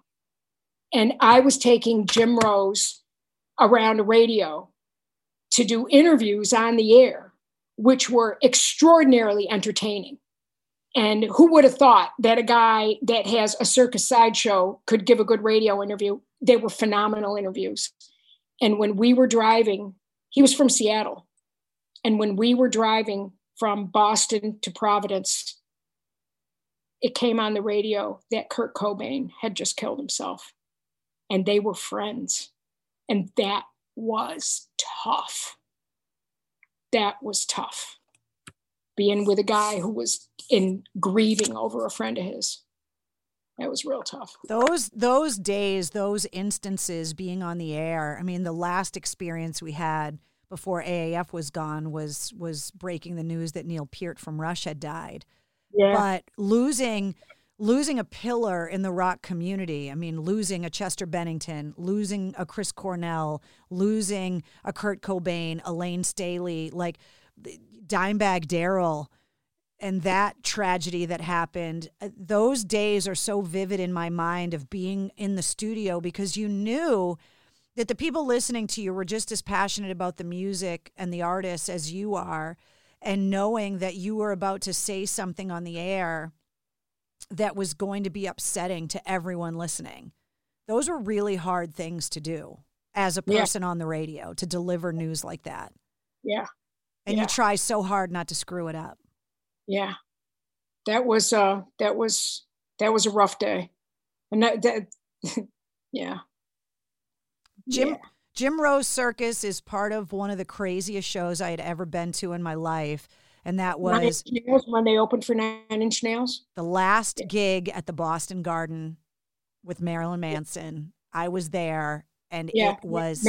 Was it Manson or 9 Inch Nails or both? Manson opened up, and Jim Rose went in between set change, and it was when the Downward Spiral was at its peak, and it was the last concert of the Boston Garden. And they had put seats in rows that were zip-tied on the floor of the garden. And at one point, Trent Reznor said something like, I never should have fucking had this show in a sporting arena because I want you guys to be able to dance. And I was in like the second row of one of the loges on the side. So I was up off the floor by a few feet. And I just remember this collective snapping noise. And I looked at my friend Kristen. And all of a sudden, because remember those kabuki screens that 9 Inch Nails used to use that you could kind of see through it, but then they could project like the big snake head and stuff on it. And I just remember there was projection on the screen and you just saw this guy's arm go up and broke into the image on the screen. And it was a guy's arm with one of the chairs. And the snapping was the breaking of the zip ties. And next thing you know, rows of chairs at the old garden were getting handed back. And this pile behind the front of house in the back of the floor of the arena just started, people were just throwing the chairs. And I remember security and uniformed police coming down the stairs from the loges to get onto the floor. And I was like, this is only a few years after like the Guns N' Roses Metallica riots and the Montreal and that co-headlining tour and all that. And I was like, oh shit, it's about to get bad. Was that the one that came to Foxborough in like 92, 91, 92? Yeah, it was 5 days after the riot in Montreal. And I was at that show too. And I was like, oh my God, like the cops are coming in. They're going to put a stop to the show and we're going to be in a riot. How are we going to get out of here? The daughter of a firefighter here looking for the exits, right? And I was amazed that the uniformed cops and the staff of the garden started helping to stack the chairs and get them out of the way. And the crowd started going crazy because they realized the cops weren't there to stop it. The cops were there to clear the way. And the 9 Inch Nails pit and the dancing. It's the last concert of the old Boston Garden. So they were probably just like, fuck it. These guys are going to help us tear the building down. It is one of the most amazing shows I had ever been to. And Jim Rose Circus was right there in the middle of it. Yeah, the amazing Mr. Lifto. Oh, my God.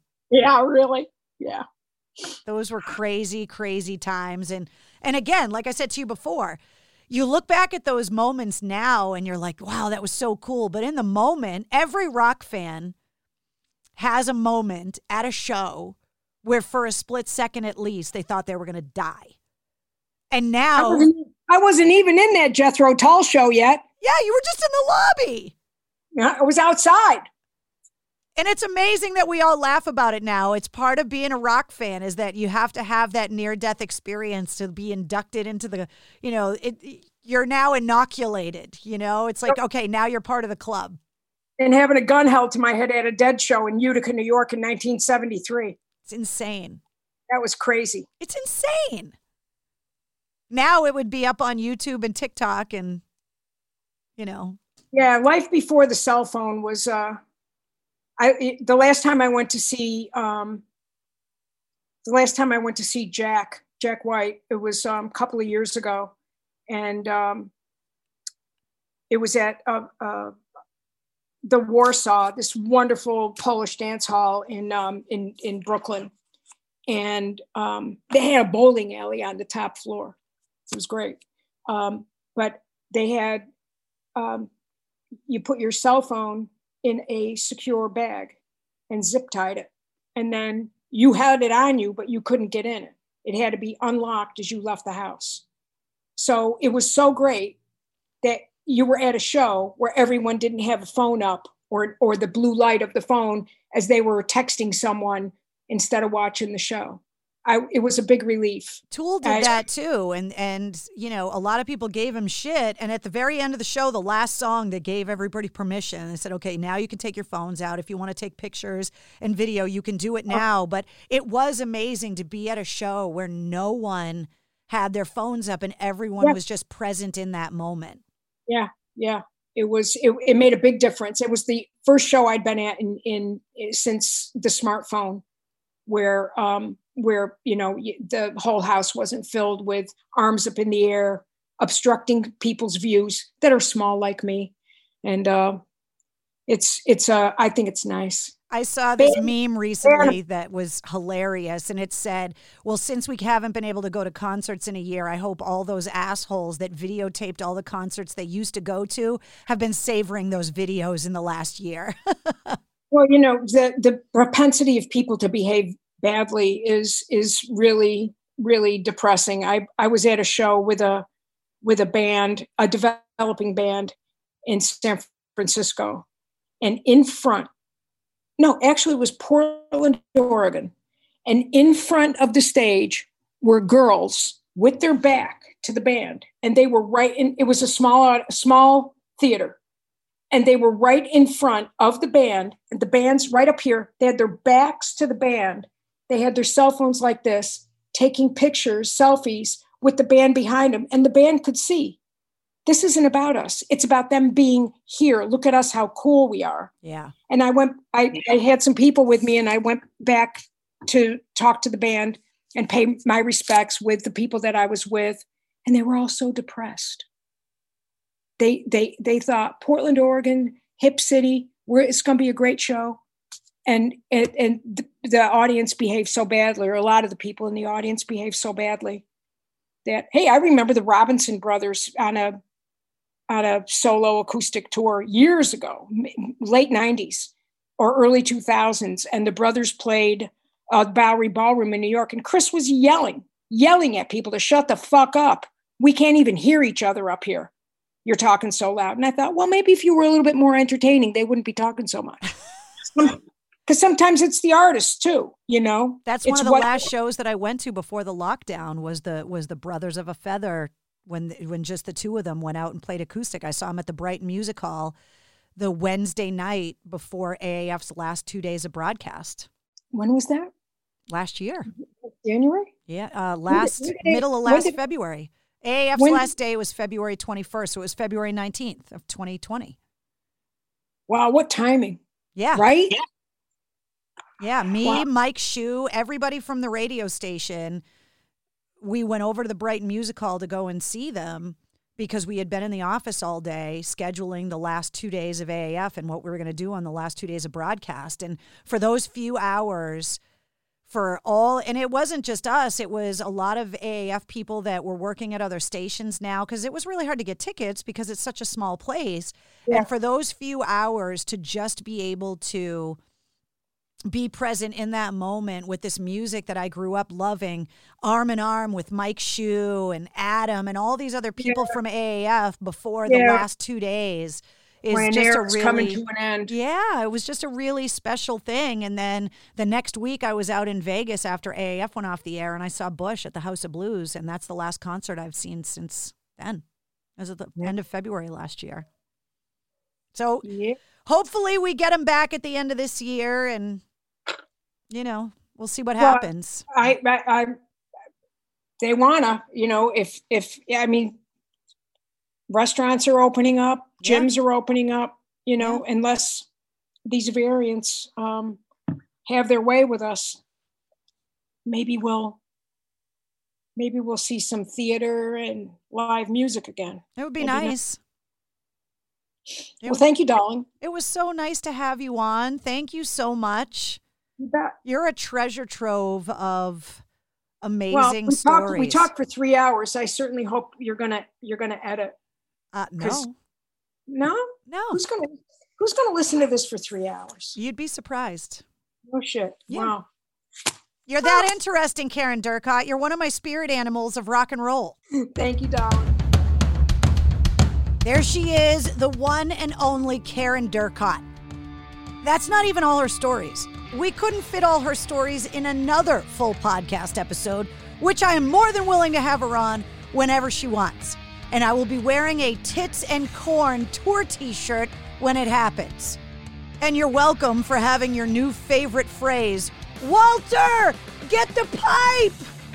If you liked what you heard, don't forget to hit subscribe and follow the Mistress Carrie podcast so you don't miss anything. Full-length episodes every Wednesday, plus the Situation Report with all of your rock news and music headlines in less than 5 minutes every weekday.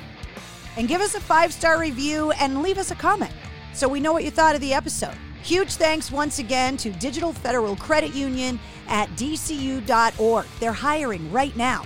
And of course to MistressCarrie.com. Join me every Tuesday night live on my Facebook page at 8:30 for Cocktails in the War Room. And I want to send a special hello out to everyone that has a Mistress Carrie Backstage Pass on Patreon. And in the show notes of this episode, click the link for the corresponding playlist. It rocks. The Mistress Carrie Podcast, a proud member of the Pantheon Podcast Network. Did you know Nissan EVs have traveled 8 billion miles? Just a quick trip to Pluto and back. And what did we learn along the way? Well, that an EV can take on the world, like the Nissan Leaf. It can move racing forward and take your breath away, like the all-new Nissan Ariya. we learned to make EVs that electrify. 8 billion miles driven by Leaf owners globally since 2010. Aria not yet available for purchase. Expected availability late fall, subject to change.